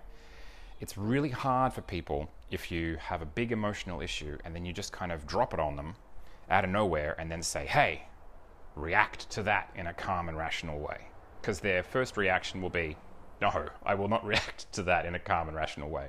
They will likely get defensive. And you don't want to be around them when they're doing that. But you don't want to be wasting the time that you've set aside for that conversation with them getting defensive and then you having to wait 2.5 hours for them to not be defensive anymore. So mention the things that are concerning you, right? Don't argue with them. Don't. Just fucking don't do it. Right? Say, let's talk about this more at the time and the place that we've set aside. Meet on neutral ground, not your house, not her house. The best place I've found to do it is in public, but at a distance from other people so you can still talk, but also so that you feel safe, she feels safe, and it's neutral ground. You don't want to have this conversation in bed because it poisons the place that you are most intimate together, right? You don't want to have this conversation in your house because it's your castle, and you don't want to bring drama and shit into your castle. You don't want to have a conversation at her place because it's her center of power. So go somewhere else, out in public, in the sunshine and the bright, warm afternoon sun. Don't go to a coffee shop and talk about it because you're too close to other people. Be physically distant from other people and have a proper fucking conversation, right? Be as honest as you possibly can be. Let them be as honest as you possibly can allow them to be. Listen. Express yourself. These are hard things. God, Christ only knows I know this, right? But that's the level that you must aspire to, is to be able to hear things and not take them personally, even when they are incredibly personal, right? To listen and accept people just the way they are, while also recognizing that you never want to see that person again. And that's a judgment that you're allowed to make, or you can choose to act. But it's about developing yourself to the point where you can separate action from reaction, right? You are not a victim. You are not a slave. Well, some of you listening to this might be slaves. You are not a slave to the automatic responses in your unconscious. You can choose.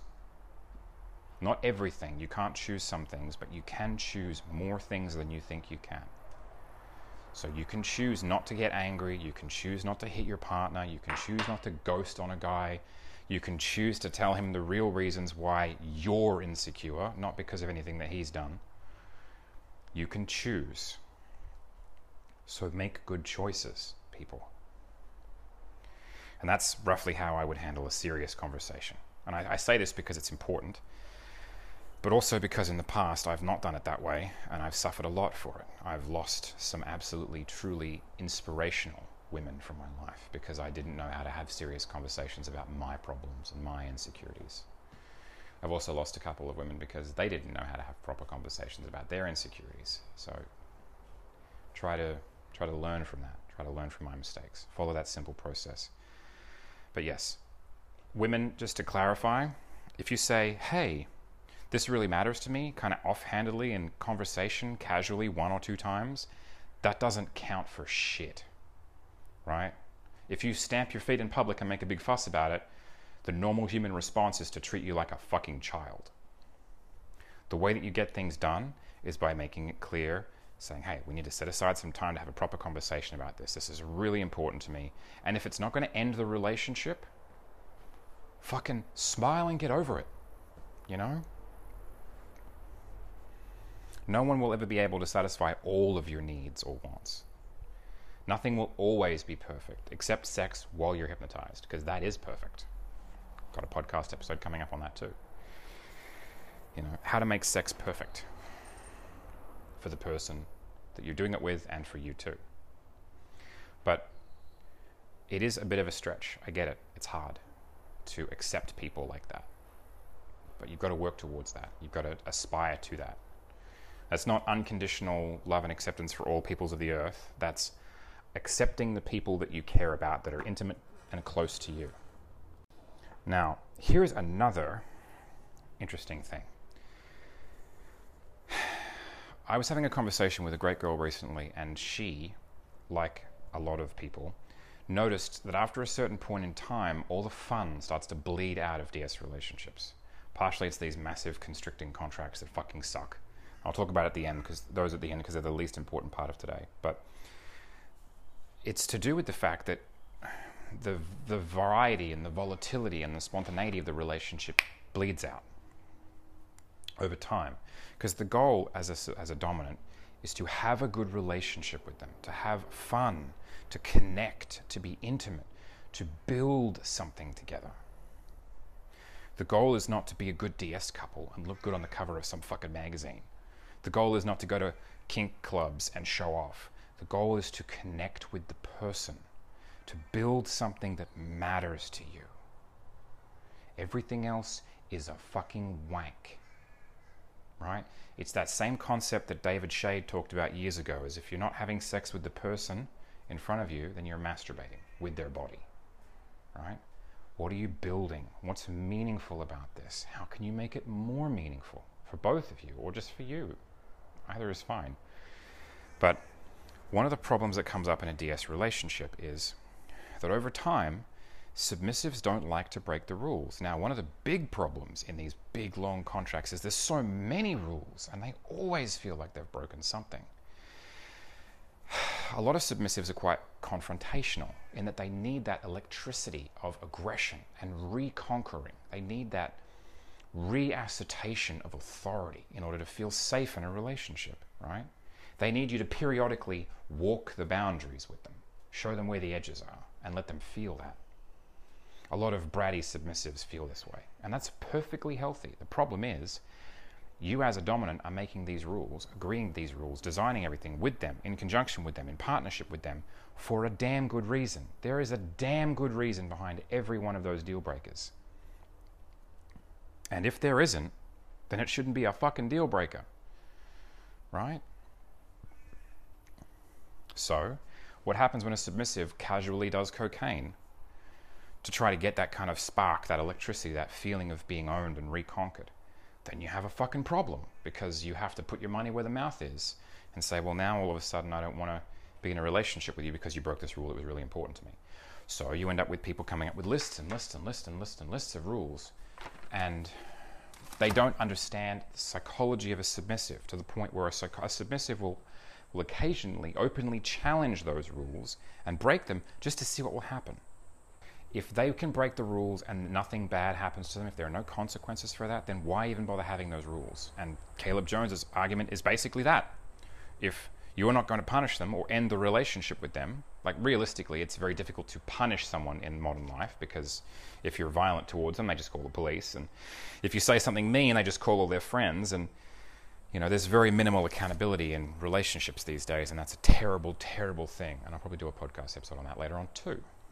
But, you know, we have to work within the reality that we have. And the reality that we have is that some submissives are going to want to break rules just so they can break rules, right?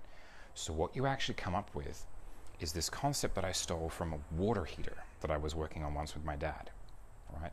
And in water heaters, they have this sacrificial cathode or anode. It's a thing that is designed to be replaced every 10 years or so, because it's there so that it rusts or corrodes rather than the actual water heater does, right? And a big problem is when people don't replace their sacrificial anode or cathode or whatever the fuck it's called. And I was like 10 years old when we were doing this. And the rust and the corrosion gets into the water heater, right? So what you do is you actually make rules, here's the genius of it, right? Prepare yourselves, that are designed to be broken. You make up a handful of extra rules that you don't really give a shit about, that they're there to be broken, right? And what they do is they give the submissive an outlet. Whenever they want to poke the bear, right? Whenever they want to feel your fucking hand on their throat again. Whenever they want to just have you slam them down onto the bed and fucking destroy that pussy, they break a rule. You're giving your beloved, cherished partner an opportunity to initiate some sort of meaningful action. And it's not as though you need them to carry it all the way through to the end. It's not as though you need them to do everything in this situation, although obviously most relationships would benefit from the occasional flipping of sexual aggressor versus the person that's being pursued. But the submissive breaking that rule is a signal. It's a signal to you. It is, I need to put the hand to the ass. Okay? It is, I need to make sure that she feels it. I need to punish her, right? Now, whether that punishment is fun or whether the punishment is real is not super relevant. What is important in this case is that the submissive wants to feel something. So what you're doing here is you're giving an animal a mechanism by which it can communicate with you, right? To ask for what it needs in a way that doesn't violate the idea of the act being part validation as well as part act, right? So the issue here is oftentimes submissives want not necessarily a thing to happen, they want you to do it. They don't give a shit what happens. Well, obviously there are ranges of acceptable behaviors they would consider acceptable. But what they care about is that you're the one doing it. They want the validation of being attractive. David Shade talks about this in one of his books where he's quoting someone else. He's quoting a book called Dangerous Men, Adventurous Women, which is a series of essays by romance novel authors on the psychological appeal of the female romance novel, right? And he's talking about how this quote that just stuck in my head is, the desire of the man is for the possession of the woman. He wants to own her, basically, right? And the desire of the woman is for the desire of the man. And if you really meditate on that, if you really think about it with your little brain, right, it goes around and around and it makes so much sense. Women want to be desired because women that have the desire of powerful, aggressive, sexually dominant men, they get to live. They get to be protected, they get to have children, they get to be provided for, they win at being a woman. So being desirable to those men is so life-affirming to a submissive woman, to a mentally healthy woman in general. Being desired by people that you desire to as a woman is so critical. As a man, it's probably even more critical because of how rare it is. But it's not so much the act that they care about, it's the fact that you give enough of a shit to desire to do it to them. I'm thinking of a particularly dysfunctional relationship that I used to observe all the time. And this young couple, the woman was very attractive, spoiled. I don't want to say privileged because the word usage has been distorted by modern social justice warriors, but she wanted for nothing, right? She had a Rolodex of guys that would walk over the warm corpses of her current boyfriend and all their other competitors just to fuck her. And she knew it, right? And a woman like that needs one thing in a relationship to be happy. She needs to know that she's not the center of the universe. And so every so often she would act out. And he would get frustrated at her because she was perfectly fine 99% of the time. And every so often she would just be a massive cunt for no appreciable reason. And I said to him, dude, what's happening here? Do you want me to explain this to you so that you're not so frustrated? Because I just watched them have another knockdown, drag it out fight in public. And he's like, I don't understand what's going on. She's like, she needs to feel certain things. And it's just not happening because you're too good of a person, right? Anyway, the long story short version was, she was breaking these rules to get a response out of him. But the rules that she was breaking, to him, meant that she wasn't serious about the relationship, right? To him, to the dominant that's carefully planned this all out and is taking on the full burden and responsibility of all of this, it means that he wasn't loved. It meant that he wasn't safe to talk about his feelings because she could just stomp off at any point and hurt him in a dozen different ways. And it was heartbreaking to watch this because her breaking the rules to her meant that she got attention. To him, breaking the rules meant that he was a failure as a dominant. And that was something that he took very seriously. And as a man in general, because he really liked this girl. They were sort of engaged. They'd met each other's parents. They'd both approved of the marriage. You know, and it was like, why does she keep hurting him like this? Well, there's your answer. She wanted to feel something. Women are all about them feelings, bruh. So, I wish I could say to him then what I know now, which is that you make up a bunch of bullshit rules that you don't really give a shit about, but they're like canaries in the coal mine, right? They're there as warning signs. So if she wants to pick a rule to break, you know, have her spill a cup of coffee on the floor, in the kitchen, on the tiles. And that is the signal that she's in need of something. Punishment, correction. So what I would do is I would have my keystone statement, then I would have my deal breakers, and then I would have my quote-unquote rules. But the rules here are only meant to be broken. They only exist to be broken. There's a handful of them. Now, the criteria for coming up with these is really simple. They can't be anything that causes lasting damage to the relationship, right? Like, if one of the rules is you will not talk about personal matters in public to other people, you can't have her need to stand up in front of a kink crowd and tell everyone that you're down to your last $100 or something. I don't know.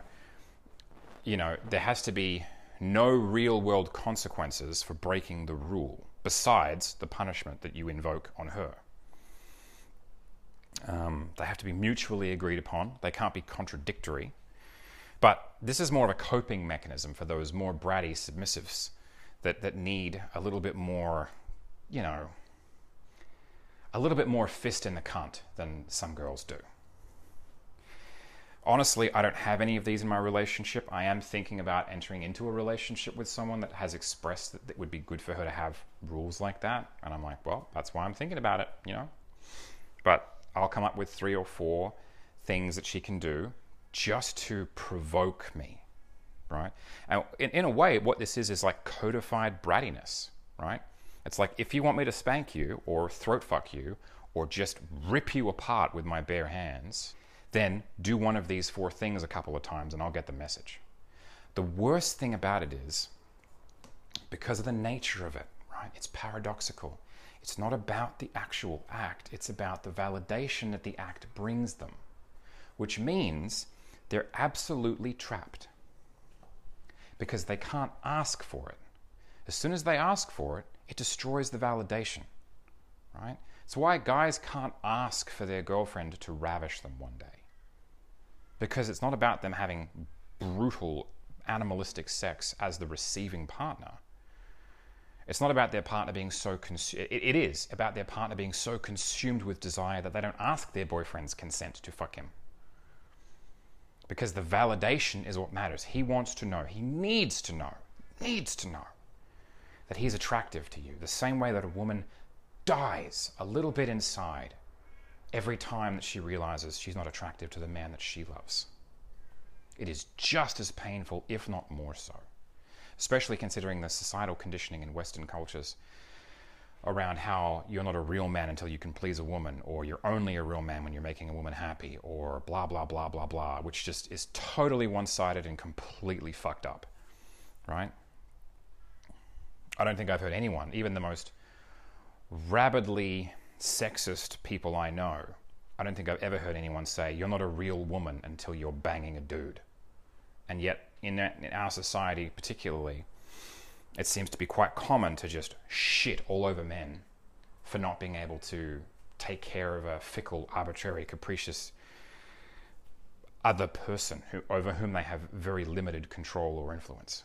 It's a ridiculous double standard, and I denounce it fully and completely.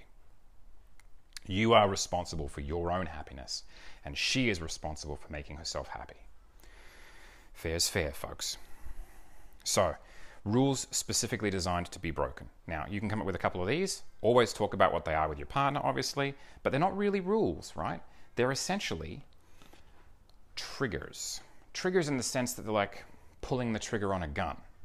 You know, you do this a couple of times, things are going to happen, right? It gives them a way for them to signal. I actually got most of this idea from dog training videos, right? There's these videos out now where people are teaching dogs how to speak using like speak and spell buttons. You know, the dog will push the button and it will say something, and it allows the dog to have an ability to communicate verbally, or just an ability to communicate with its owner, right? It's not a one-directional transfer of information. The way that operant conditioning is not about a one-directional transfer of information. You're training the dog and the dog is training you. So it gives your submissive, maybe for the first time in their whole goddamn life, the ability to communicate with you in a way that doesn't violate that necessity of plausible deniability that's necessary for the validation component to still be valid, right? They can't say, hey, you're so nice to me, you're so amazing, you're such a great guy, I need you to just hurt me for no reason. They can't say that, right? Because it would destroy the validation that comes from that. Then they know that the guy is only doing it because they asked him to, right? No validation. They might get the act, but it's the validation that they want. So, it's the validation that's important there. The other thing you can do is you can set up kind of general things that operate for a particular length of time. So what I've seen is people agree on, say, 5 or 6 behaviors to a certain degree of intensity, and then they give the dominant permission to do any of those things at any point within the next 2 weeks or a particular time period. 3 weeks or less is usually good, right? It keeps things nice and fresh, short term, good, focused. And so at any time, the dominant can, slap them across the face, so long as the two of them are alone together and it's at the right time for it, right? Like, or maybe at any time the dominant can ask them in public to take off their panties, right? Whatever it is that is transgressive, rule pushing, right? And she can have the satisfaction of knowing that that comes from a place of genuine desire for him because she hasn't specifically asked for it just then. It's what destroys that ability for an act to be validating is the requesting of it, and then the immediate like, oh, of course, I've always wanted to do this as your dominant, but now I'm only going to do it. The submissive will think that they're only doing it because they asked for it. And whether that's true or not, the fact that they're thinking about it kind of makes it true in that way. It makes it very difficult for you as a dominant to validate the sexual and emotional identity of your partner if they've already decided that whatever you're about to do will not validate them. So that's another option that you can use. You can create a list of things that you have blanket consent to do, and then do them whenever you, the dominant, feels like it, not specifically at the request of the submissive, and then it will allow them to feel that validation. However, it's important to distinguish here as well, there are levels of validation that are unhealthy. Like if your partner is constantly requiring massive amounts of validation, and again, by massive I mean it's all relative. I've gone so far as to ask my partners to say nice things about me once or twice a week, and some people have found that to be onerous and too much, and they've ended the relationship. It's like, okay. But it's all relative, right? What I think is good is both of you in a relationship having a healthy sense of self-esteem. Now, there's always going to be a small amount of validation that is very powerful and very particular, and that can really only ever come from your intimate partner, because they see a certain side of you that people that aren't your intimate partner don't see. So there are things they can say to you on topics that you can talk about really only with them that are going to be very meaningful for you.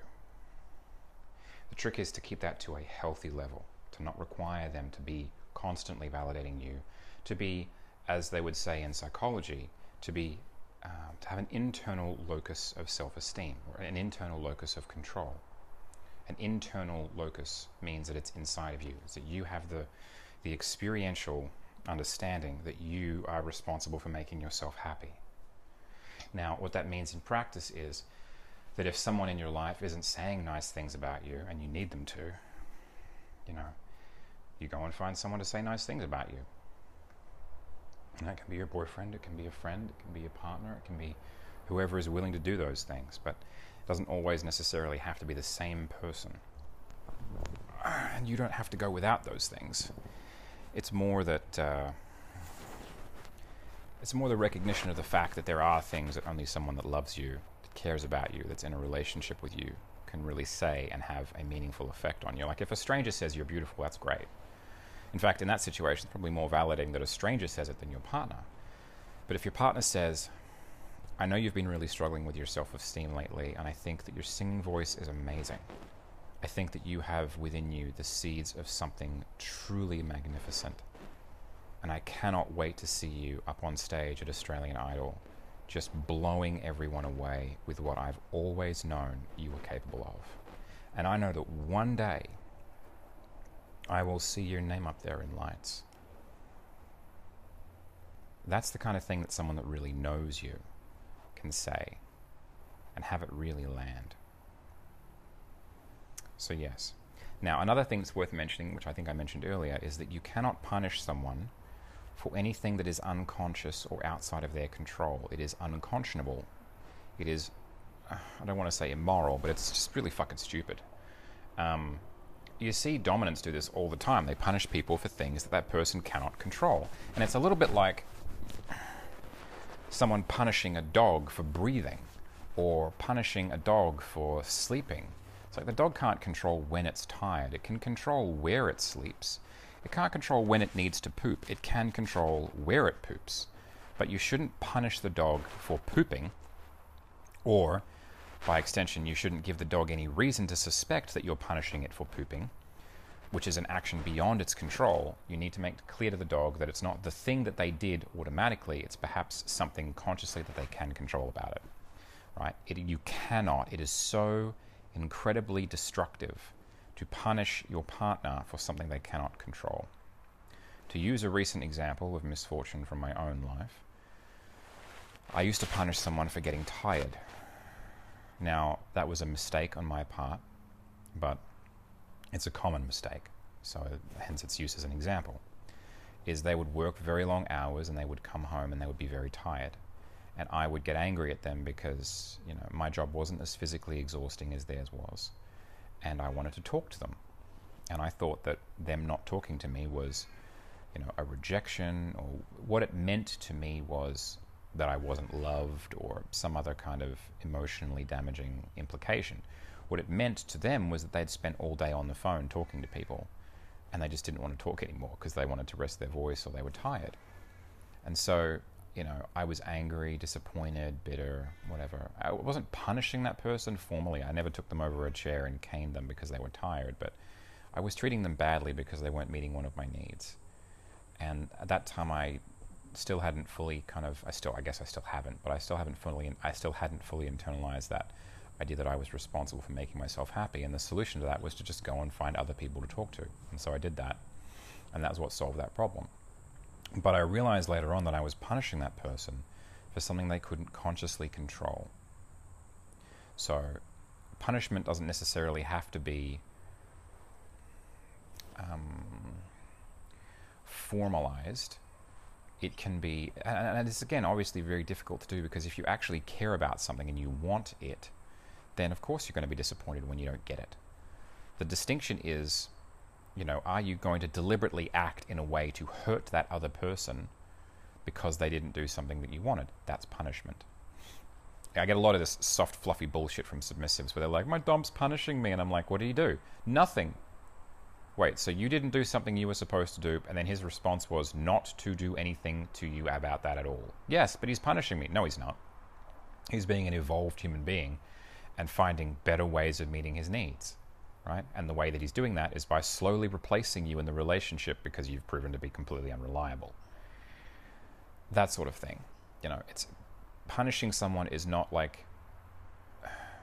There's a very dangerous trend in society to equate speech with violence. And unless that speech is actually a call to violence, it's not. So the analogy here is, unless he is actually punishing you by taking away something from you, or in an unreasonable way, or he is adding in something painful to your life in an unreasonable way, then you're not actually being punished. So stop whinging. All right? The solution to this is to find someone else to meet that need. And if you're the kind of person where you can't stand to have anyone else in your partner's life meet any of their needs because you need to be the center of their entire universe, you need to look in the mirror and think about what you're going to do, girl, because that's one of the most harmful things you can do in a relationship is not meet your partner's genuine needs. And again, for the monogamous people out there, much respect to you. Wanting to sleep with other people is not necessarily a need. It is a desire, it is a want, and not wanting your partner to sleep with other people is reasonable. However, going out of your way to control every single interaction he has with every single woman ever is unreasonable. And it is unreasonable and cruel to intentionally damage your partner's ability to meet their own needs, which I've seen women do every fucking day of the week, as well as to impose restrictions on him that make it unreasonable or difficult for him to meet his actual genuine needs. Things like socialization. Things like, you can't go out with your friends because, I don't want you to as your girlfriend. That's cruel, man. That's fucked. I see that a lot. So yeah, if you can't control things consciously, you can't punish them for it. If they can't control things consciously, you can't punish them for it. All right? Yeah. Now, the other thing that's useful about this as well is you can put these contracts in place, and a lot of people make the mistake of thinking that they're indefinite. However, a contract should be implemented in the following way. Do it for one day, one full day. Do it on a weekend, and just try it. And I hate when people say, oh, you know, just sign this 25-page contract and just try it. No, this works way better with a contract 2.0 because it's much shorter, right? Try it. For one day, honor thy master. For one day, don't do cocaine. Don't have unprotected sex with strangers before, and then not tell me about it. You know, one day, follow the contract. Then stop. Then don't do it again for another couple of days. Think about it. Reflect on it. Share what you both found fun. Add things in. But again, the contract is not what you add things to, you know. Maybe deal breakers come up for you, right? Maybe jealousy is a problem. You know what? You're a normal human being. Jealousy is a bit of a problem for most people, for everybody, really. No one's immune to that.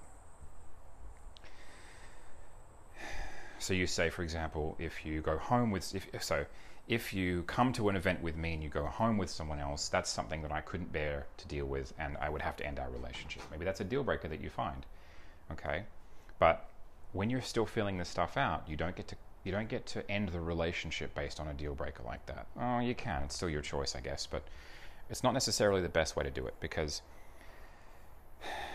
and I don't want to say this because I know a number of submissives that are just waiting for ways to rules lawyer the shit out of the contract. But the reason this works so well is that it's so short and it's so unambiguous. One of the reasons that longer contracts don't work is because submissives often try to find ways to wriggle out of it. They follow the letter of the law, but not its intention. So, but the point of this is, you're going to come across things that might be deal breakers for you. You know, I remember very early on when I took a girl to an event, and she went home with someone else, and it crushed me. You know, I sat in the car for half an hour afterwards. I didn't cry, but I thought, God, what have I done wrong? What's wrong with me? You know, and it was so painful that I thought, I don't want to do this anymore. And I thought I should end the relationship because of how much pain I was in. And I didn't. I'm glad that I didn't. She didn't intend for it to hurt me like that. She thought it was okay, right? I didn't realize it was a deal breaker. She didn't either. So we talked about it, and it never happened again. You know, you'll come across these things. Because the deal breakers are more significant, they're rarer, you're likely to come across them a lot less often, which is why, again, small number of deal breakers, right? Everything else is a preference. Preferences are great. They can change hour by hour, day to day, you know? I didn't know that a preference existed within me for beautiful redheads in full-body latex catsuits. And yet, a couple of days ago, I discovered that preference. Thanks to one charming young woman. So now that's a preference of mine. Full-body latex catsuit. I'm into that. Also, it feels really good, right? Like, I've never actually touched anyone wearing latex before, but it's just so... it's strange. It's like touching snakeskin in the sense that there's something unnatural about it, but since I'm not scared of snakes, it didn't bother me either with the latex. It was brilliant. Now, I'm not like a fetishist or anything. I'm not like the kind of person that can't get off unless there's latex somewhere involved, but, you know, that's a preference now. I didn't know about that, but it's not a deal breaker. So doing this for short periods of time is the smartest way to do it. I'm actually working on another podcast episode. I hate to keep mentioning stuff I'm still working on, but some of the research that goes into these things is 8-10 months of practical experience, experimentation. You know, one of the things that's been holding me back a lot lately is I haven't had a lot of people to practice things in person with up until recently. So there's a lot of stuff that kind of just sat there for 5 months because I need more people to do it with in person. But time limiting is very important. Don't sign a contract and then just make it indefinite.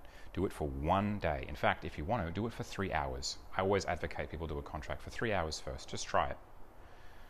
Do it for 3 hours, and do it for one day. Then maybe do it for 2 days, but space it out. Do a week or so between where you're not in the contract, you're just interacting as normal people.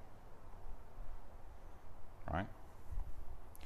and then limit those contracts. And I think the longest term a contract should be is 3 months. I would sign a DS relationship contract with someone, or I would verbally agree to a contract 2.0 with them, which I would memorize and they would memorize because of its brevity and how fucking awesome the concept is. But I would agree to one for 3 months, and then I would stop and reorient, talk about it, and take at least 2 weeks off just to be normal people again. I genuinely think, and Henry David Thoreau backs me up on this, that the healthiest mode of living is not extremes of one or the other. It's not a 24/7 DS relationship, and it's not some laissez-faire casual who gives a fuck, I'm building nothing, it can end at any time for any reason shit show. It is movement, not necessarily in the moderate sense, not halfway between either of those things. It's moving back and forth between those two extremes, that vacillation between those two extremes. So you can have the relationship that you want and then not have the relationship that you want for a couple of weeks and just get to know that person again. Get to feel into that person again. Get to figure out how they've changed and how you've changed, and just take a breath. Just like, fuck it, take a breath, you know?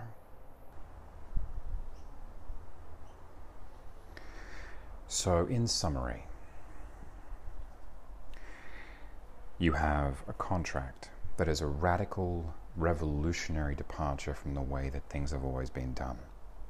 And this is because the way that things have always been done is totally shit. And it's just unthinkable to me to go back to the old way of doing things now that we have a much superior alternative.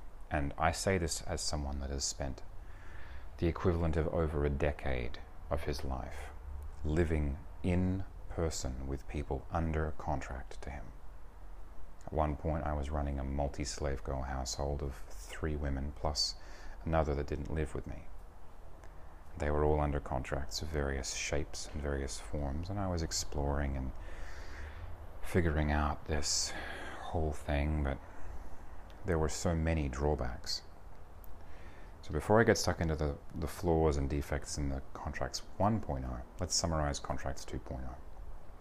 They consist of a keystone statement, a simple phrase which encapsulates the irreducible nature of the relationship, that is aspirational, and that is simple and applicable to every situation. Honor thy master applies to everything. Wear the clothes that honor your master.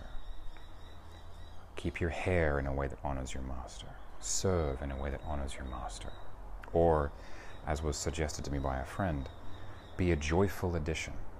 Everything you do as a submissive or a slave or a partner should be a joyful addition to your other partner's life.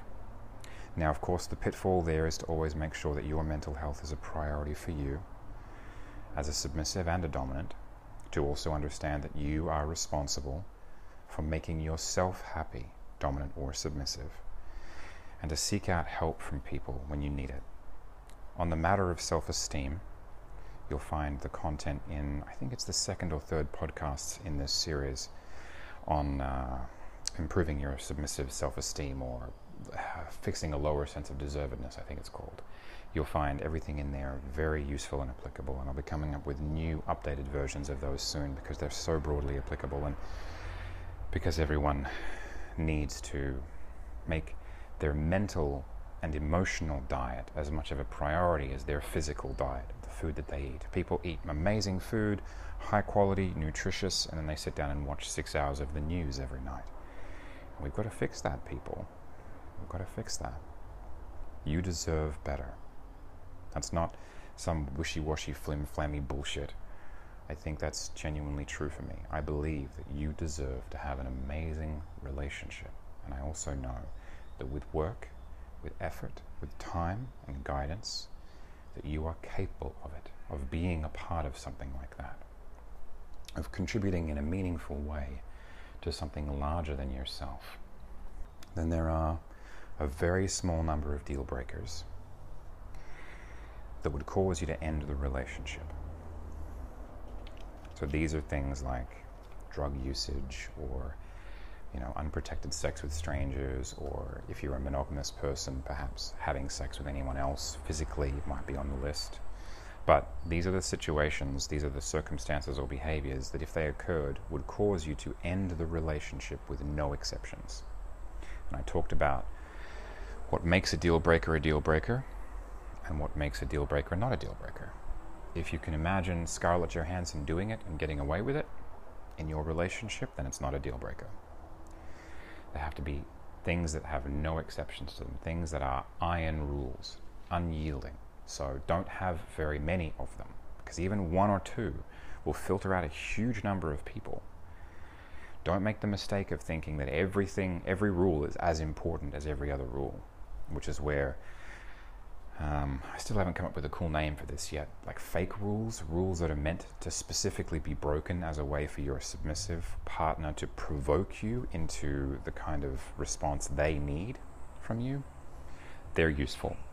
And it's also why preferences are useful. And I like the term preferences because it's soft. It is very soft. I like girls in short skirts, but I also like girls in dresses. I like certain colors on a woman more than I like other colors. Those are preferences, but I won't punish someone for wearing the wrong color, or for wearing the wrong clothes, or for having their hair in the quote-unquote wrong way. And what I mean by not punishing them is I won't attack them or do something to hurt them as a result of that. And I also won't take away from them anything intentionally in a way that's designed to hurt them. So, for example, I told a woman to wear a certain outfit to a date that we're going on, and she didn't wear that outfit. I wouldn't punish her, but she might not necessarily get to go on the date with me because the outfit I asked her to wear was a life preserver, and we're going swimming at the beach, or we're going on a boating trip, and we needed those outfits in order to make it all work. So, in that situation, you might miss out on something, but it wouldn't be a punishment. It would be, well, now I've got to find a way to get around this. Now you're going to have to find a way that you can get around this so that you can meet the standards that I've set. I don't really punish, I just don't reward. And that's something that comes from years now of operant conditioning. Punishment, if it's done the wrong way, can destroy a relationship. I remember very early on in my life, I ruined an absolutely beautiful dynamic that I had with someone, because I punished her for something that she wasn't consciously capable of controlling. I didn't realize that at the time. Well, I didn't realize that you weren't supposed to do that at the time. And that was, 15 years ago now. So I've learned a lot since then, but I still regret it. But she's fine. She was fine, 2 weeks later. But I just try to learn from the mistakes that I've made, if you can. It'll save you having to make them yourself. And that's another point worth mentioning. It is really only possible to punish someone for a behavior they can consciously control. So don't punish people for things they can't consciously control. Also, when you're doing contracts, introduce them for very short periods of time for a while and explore what happens. Don't take it too seriously. Just do it for 3 hours, one afternoon when you're not, out in the public with an event. Just super gentle, right? Not super meaningless, but super gentle. Think of it like you're gently winding up to this rather than starting at 100 miles an hour, roaring down the freeway with the top down. You'll get there faster than you think, but it's about spacing the stuff out. Okay? So, space it out. Do the contract for a couple of hours, one afternoon on a Saturday when you're both at home. See if there's any major problems. See how you both feel about that. Roll it back for a couple of days. Go back to normal, being normal people who have a normal relationship, and then maybe do it for half a day. Start it at 12 o'clock lunchtime on a Saturday and go till midnight, or go till when you both fall asleep. Right? See how that goes. And then maybe take it out of doors, outside the house, in public. See how that goes. And then spaced repetition, essentially, is what you're doing here. You're, it's not exactly what you're doing here, but that's the concept that inspired the timing of this. You don't want to do all this once and then just write it and then have it apply indefinitely and change it on the fly. My dad taught me this when you're building a house. You never want to live in the house that you're building. Right? There's mess everywhere. It will never feel settled. So what he used to do was he used to live in a little caravan next to the house he was building. And that way he could have a place that wasn't filled with tools and wasn't filled with crap and wasn't filled with building material. Never build the house and live in it at the same time. So that's why you take time. You stop, you talk about it some more, you figure it out, and then you write this little less than one paragraph contract. And then you work on that to the point where you both agree on it, and you implement it for a couple of days and see how it goes. Just road test this stuff. There's no rush, you know. And this is another big thing, is don't judge yourself based on other people's standards of you. This is huge in kink, particularly depending on where you are in the world. I found it was a huge problem in Melbourne. Just everyone was so judgmental of everyone else's relationship based on entirely arbitrary third-party standards. It's like, that doesn't matter. What they're thinking doesn't matter. Do what is fun for you and your partner. Do it in a way that is fun for you and your partner. Do it in a way that is meaningful for you and your partner. Because ultimately that's what this is about. You're about building something that matters.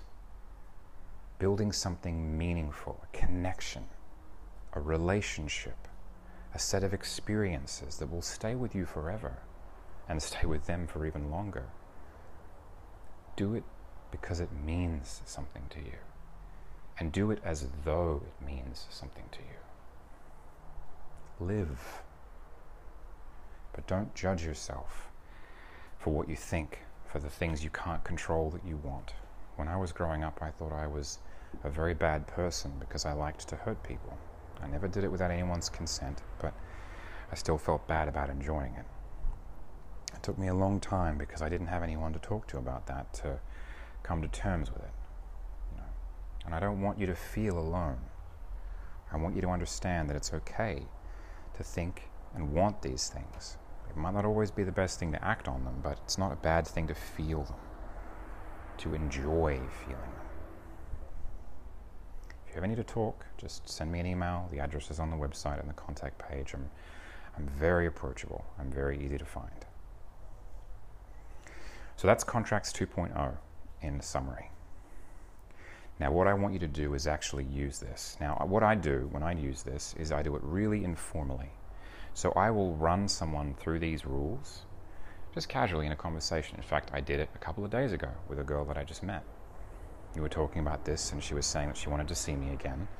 And I really like this girl. I actually want this to work.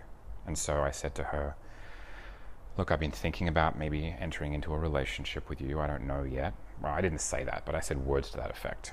And I said that I only have a couple of things that would really bother me. There's only a couple of things that would really bother me. But I also said to her that these things don't apply to you because we're not in a relationship. You haven't agreed to anything. I'm not going to hold you to my standards because you haven't agreed to be held to them. But I said it would really bother me if you had unprotected sex with someone, and then if we had sex and you didn't tell me. And she's like, what does that mean? So I explained that in detail. It means that if we were in a relationship, if we were having sex together and you went out and had unprotected sex with someone, didn't use a condom, and then you had sex with me without letting me know that you'd done that, that would be really mean. And I would be hurt by that, right? Now, I wouldn't break up with her because we're not in a relationship, but, you know, I would probably stop seeing her because it's a huge breach of trust. But again, you've got to make people aware of these things. You can't, one of the most dangerous things you can do as a nice guy, and if you are a white, male, dominant hypnotist, you are in the highest risk category that exists for being a nice guy. So listen closely to this part. Then you have to make it very clear what they're actually agreeing to. So this will be part of the episode that I'm doing at the moment on erotic behavioral design. That I'll go into more detail there. It's an entirely new process that I've come up with for training submissives and slave girls. But one of the things I talk about is definitions and meanings. So, you know, when I say no hard drugs, what is the definition of that? You know, I had someone ask me recently, is magic mushrooms on that list? And I'm like, no, it's magic mushrooms are magic mushrooms, you know, like, I don't give a shit. But that's the definition. What is a hard drug? What is a soft drug? And then what does that actually mean? What it means is what I say. Then you give them the actual meaning. What it means is if I find out that you have done heroin while we are in a relationship and you have agreed to this relationship contract, then I will end the relationship. Everything else is fine. That kind of thing, you know. And again, I'm a little bit out of practice with this because I haven't been in a long-term relationship for a while now, but you don't have to make this stuff super formal. You can just kind of say, well, it would really hurt my feelings, right? It would make me question. But you're not trying to control them with this and one of the great secrets of contracts, and one of the things I'll talk about shortly, as to why they don't actually work, especially in kink. Well, they work in real world, they just don't work in kink, is that you have as much power as they think you have, right? So if they think that you have no power, then you have no power. And you've been building your whole relationship on sand, as the biblical saying would go. So it's important not to put too many constraints on your partner. I see this a lot with both men and women, where a woman will come into a new arrangement with a guy and she'll say, oh, by the way, now that you're in a relationship with me, here's the rules. And all the rules are super important. None of them can be broken. And if there is, there's so much drama. And the reality of it is that only 2 or 3 of those things really matter. Or maybe if one of those rare situations where they all actually matter, then that person isn't quite compatible with you because there's so many things that you can't help. It's a bit like that American concept where they've arranged their legal system so that everyone breaks like 2 laws every single day. You know, a lot of people that are insecure deal with that in a relationship by trying to control the other person excessively. And one of the ways they do that is by having so many rules that you can't help but violate them, right? So that's when it's important to talk to people about what really matters. Those are your deal breakers. If you can agree on deal breakers, everything else is fine, because everything else can be forgiven. It might take you a while. You might have to do things to compensate for it. You know, if someone steals your stuff, maybe put a lock on your door and keep an eye on them more closely. But if you can get past that, if that isn't going to cause the relationship to end, then you can survive that. The relationship can survive that. So I also talked about putting a time limitation on contracts. I don't believe any contract should be longer than 3 months. People's life circumstances change. Obviously, if you're in a DS relationship and you've already been in the same relationship with the same contract for 20 years and you want to just keep going, that's fine. But I think 3 months of intensity like that is a good practical limit. I myself have made the mistake several times of basically just writing a contract that takes effect until all of a sudden one day you wake up and it doesn't. So periodical review, and especially time for both of you out of the relationship structure like that and just being normal people, is really healthy. And Arcane talks about this in his book, which is excellent, by the way, and if you haven't got a copy of it, think about picking up the Kindle version. I'm not too sold on the whole physical hard copy thing for it, but definitely get the Kindle. Although if you like coffee table books and you're the kind of person that likes to leave things lying around for women that come around to your house to find, it's very beautiful, I will say. You know, the fake leather on the front, and yeah, get it signed as well if you can. It's always a nice personal touch. But he talks about that as a, you know, and I'm getting a bit off topic here, but it's a bit more related to the episode on sort of long-term relationship dynamics that I haven't published yet. But basically, even the most intense people aren't intense all of the time, right? You go to the gym and you work out really hard, then you go home and you eat and you sleep and you rest and you sunbathe and you get the right vitamins, the right nutrients, the right minerals, the right times and the right ways, and you rest.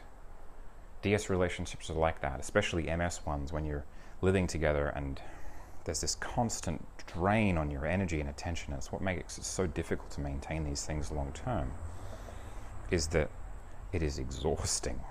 It is constantly exhausting.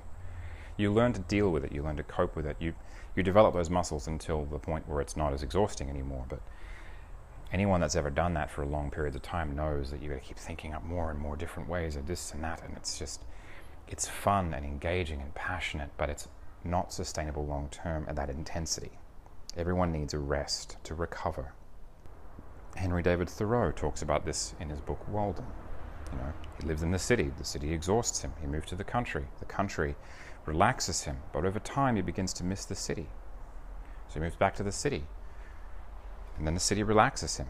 He finds the social stimulation comforting, and then over time he begins to miss the woods and the quiet and the comfort. You vacillate between those two states of intensity and relaxation. That's healthy. It's good to take a break. There's a woman I used to know, and she would say the word good in such a specific way, and every time I accidentally say it the same way, I can't help but think of her. It's interesting the things that come up. So that's the summary of this episode. Think about redoing the contracts in your life in this way. I guarantee you it is vastly superior. The other thing that's important to mention is that a DS contract has no legal basis, right? It's not enforceable, which means it's worthless. What you're looking for is a set of rules that allow the relationship to continue if you follow them and if she follows them, right? And you're also looking for that keystone statement that guides both of you towards the thing that the relationship is designed to mutually accomplish. Now, I think honor thy master is a very good one because it also applies to the man. You know, honor thy master. Is going to the gym honoring you? Yes. Is being a fat piece of shit not honoring you? No, it's not.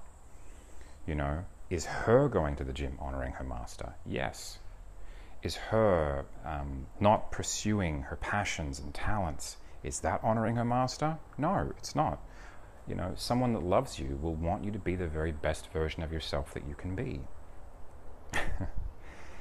Even if, when that happens, you outgrow them.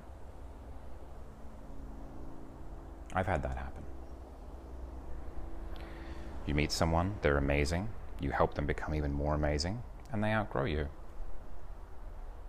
And that doesn't really matter in the long-term view of things. They were always going to do that. And it's satisfying to see them fly from a distance. But, and that's neither here nor there, really. You're not obligated to improve the lives of everyone you spend time with. And I'd do a lot of things differently if I could go back, but mostly it's make your needs in the relationship a priority. Not the priority, but a priority. And I say this because no one else is saying it, right? No one else is saying to dominance, your needs also matter. Or they are in this kind of fallacious, half-assed way, and then it's, you know, immediately followed by a list of things they should be doing to make their submissive more important. That makes their submissive matter more. It's like, no, your needs as a dominant, as a male, matter just as much. Not necessarily more, depending on the nature of your relationship, they may actually matter more. But honor thy master is brilliant because it says to you, I am a man, I am capable of so much. I contain within myself the seeds of greatness, and I wish to hold myself to a standard where I am accomplishing those things, where I am honoring my potential. That is a good thing. So I hope you've enjoyed this episode, and I hope you've enjoyed a greater than usual number of me drifting back through memory lane and trying to teach from my own pain. It's not necessary that you suffer in this way, and a big part of why I do this is so that you don't have to. You don't have to make the same mistakes that I've made. You can learn from my experiences. One of the problems I was having this conversation with recently with a good friend of mine, one of the problems with educators in this area is there's so much reputation around being perfect. And I feel that puts a lot of pressure on educators to cover up the mistakes they do make or did make. There's so many consequences for even admitting that you've made a mistake in the past, up to and including total deplatforming, people being uninvited from events, and social censure. And I'm not afraid of that shit, because I just don't fucking care. So I hope to lead and inspire through my example. It's okay to make mistakes. If you have a mistake and you want some advice on it, send me an email, right? Or you can get in touch on Threema, which is an anonymous encrypted messaging app. It's kind of like Signal, but with the addition of an anonymity. I think my my Threema ID is on the contact page of the website. I know that it's in the signature section of my email address, but yeah, check that. Contact me there if you like. Oftentimes it's easier to solve these things with a short audio message or a quick phone call. But you're not alone. You deserve to have a great relationship, and you absolutely can. And Contracts 2.0 is just one of the tools that you can use to build something that matters with someone who matters to you and who you matter to as well. So I'm going to talk in the next section about all the things that fucking suck about traditional contracts, but I'm going to separate this out because this is the positive, useful part, and the other part is just a rant to convince people that just need a bit more convincing. So I hope you've enjoyed this episode. I hope that you get some value out of it.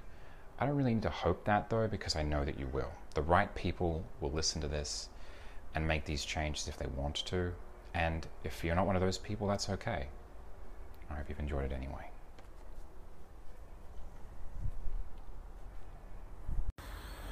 Like, if you had $1 billion and as many men or women as you wanted, what would your day look like? Where would you wake up? Who would you wake up next to? What house would you wake up in? What would the view out of your kitchen window be? Ask yourself those elicitative questions and think about, meditate on the answers that come up from within you. It's a very similar process with this. You as a dominant will have things that are naturally important to you. So writing your own contract, basically what you would like in the contract, it can be frustrating. It is a truly rare thing to meet a submissive with any degree of self-awareness. And that is something that I always work on first, not to the point of it being nauseating or I'm lecturing to them about it. It's not like I'm trying to teach them how to do the textbook version of self-awareness, but it's more a general, customized approach to improving their awareness of themselves and their ability to articulate their own thoughts and desires into a usable form. What you'll see in practice is submissives being asked, "What do you want?" And they'll go, "I don't know." And there's a number of factors at work here, one of which is that they do generally just want to do what the dominant wants them to do, up to a point, and within a range of activities. Submissives have that implicit desire to please, and I use the term submissive and slave here interchangeably, but they have that implicit desire to please that is often explicit once a little self-awareness has been added to the mix, just a pinch. So asking them what they want is often a terrible idea, not because it's morally wrong, but because they often have no idea, and that not knowing can be very frustrating for them, unless you then immediately apply a series of precisely targeted questions like the attributes method, or the inversion technique, or the ideal day technique. Then they're going to struggle, and then oftentimes they feel overwhelmed, which is good if you're trying to make them feel overwhelmed. Ask them what they want. When they don't know, just do what you were planning on doing to them anyway, and then blame it all on them. Gaslighting someone is so much fun, like consensually, of course, but I'm finding a lot of girls are really into that. I suspect it's something to do with the idea that when you are sort of imposing your will on someone else like that, there is a sense of certainty that comes along with that, and that's what they want. They want to know for certain. They don't know for certain themselves, so they need someone else to know for certain, and they latch onto that, and they find that extremely sexually gratifying. That's my personal experience with it anyway. But yes, what you do is you write down your own contract in whatever format you feel whatever format you want, not whatever format you feel comfortable with. Just basically stream of consciousness, the stuff. Because as a dominant, I'm going to have things that are important to me, and as a submissive, they're going to have things that are important to them. Or as a person in the relationship, I'm going to have things that are important to me. As a person in the relationship, they're going to have things that are important to them. And it's usually when you clear your mind of distractions, the first thing that come up that are the most present in the back of your mind. So if you're a dominant, you might be thinking about fidelity, safety, pleasure, where the focus of the relationship is. As a submissive, you might be thinking about, I want him to tell me to make his coffee in a very particular way, or I want him to control what I dress in, or how I... Lately, I've been really getting into women with large shoe collections, not because I'm a shoe guy or a foot guy, but they're just a marvelously flexible accessory, like a proper pair of shoes. The right pair of shoes can really just make an outfit shine. There's one girl in particular I'm thinking of there. But yes, that's another approach you can use, is you write out, just stream of consciousness, what you want to have in the contract, in the relationship, right? use those 3 tools that I talked about, the attributes method, the inversion technique, and the ideal day, to figure out sort of where you want to go with that. And then basically just swap. You're like, okay, I'm a submissive, I want these things. I'm a dominant, I want these things. Okay, distill them down into your deal breakers, and figure out what your North Star or your keystone statement is. Personally, I'm leaning towards more of a North Star approach. Like, I like that imagery, that idea of it being so aspirational, but it functions like a keystone. It's what locks everything in together. The keystone is the central stone at the top of an archway that allows it to function as an archway. God bless the Romans. Essentially, it serves the functions of both, so I would probably interchangeably refer to it as a North Star or a keystone. And then boom, you have your contract 2.0. Brilliant. Simple, easy, effective. Road test it for a half day, then road test it for a full day, and then, do some practice runs, see what you like, see what you don't like, see what other deal breakers come up, see what things you're surprisingly okay with and actually might not be deal breakers. And then, think about signing it for a week, enjoying it for a week, taking at least 2 weeks break, and then, going deeper and deeper into it as you find that sense of mutual compatibility, desire, and satisfaction and joy and laughter and love and connection and children that come from a well-designed relationship. So this section was going to be a long, passionate rant as to the various and varied shortcomings of a more traditional contract style. Now, all the usual notes apply. They're overly long. They're only as valuable as your ability to enforce them. You have to examine the basis from which your authority stems and see if it is in alignment with the contract. Adding that degree of formality to a relationship with someone that is not yet fully independent can cause dependencies and a backward slide into a less capable, less useful, less spontaneous, less adventurous, less magical relationship. One of the worst side effects of an overly strict contract is the loss of that spontaneity that makes the relationship so beautiful in the first place.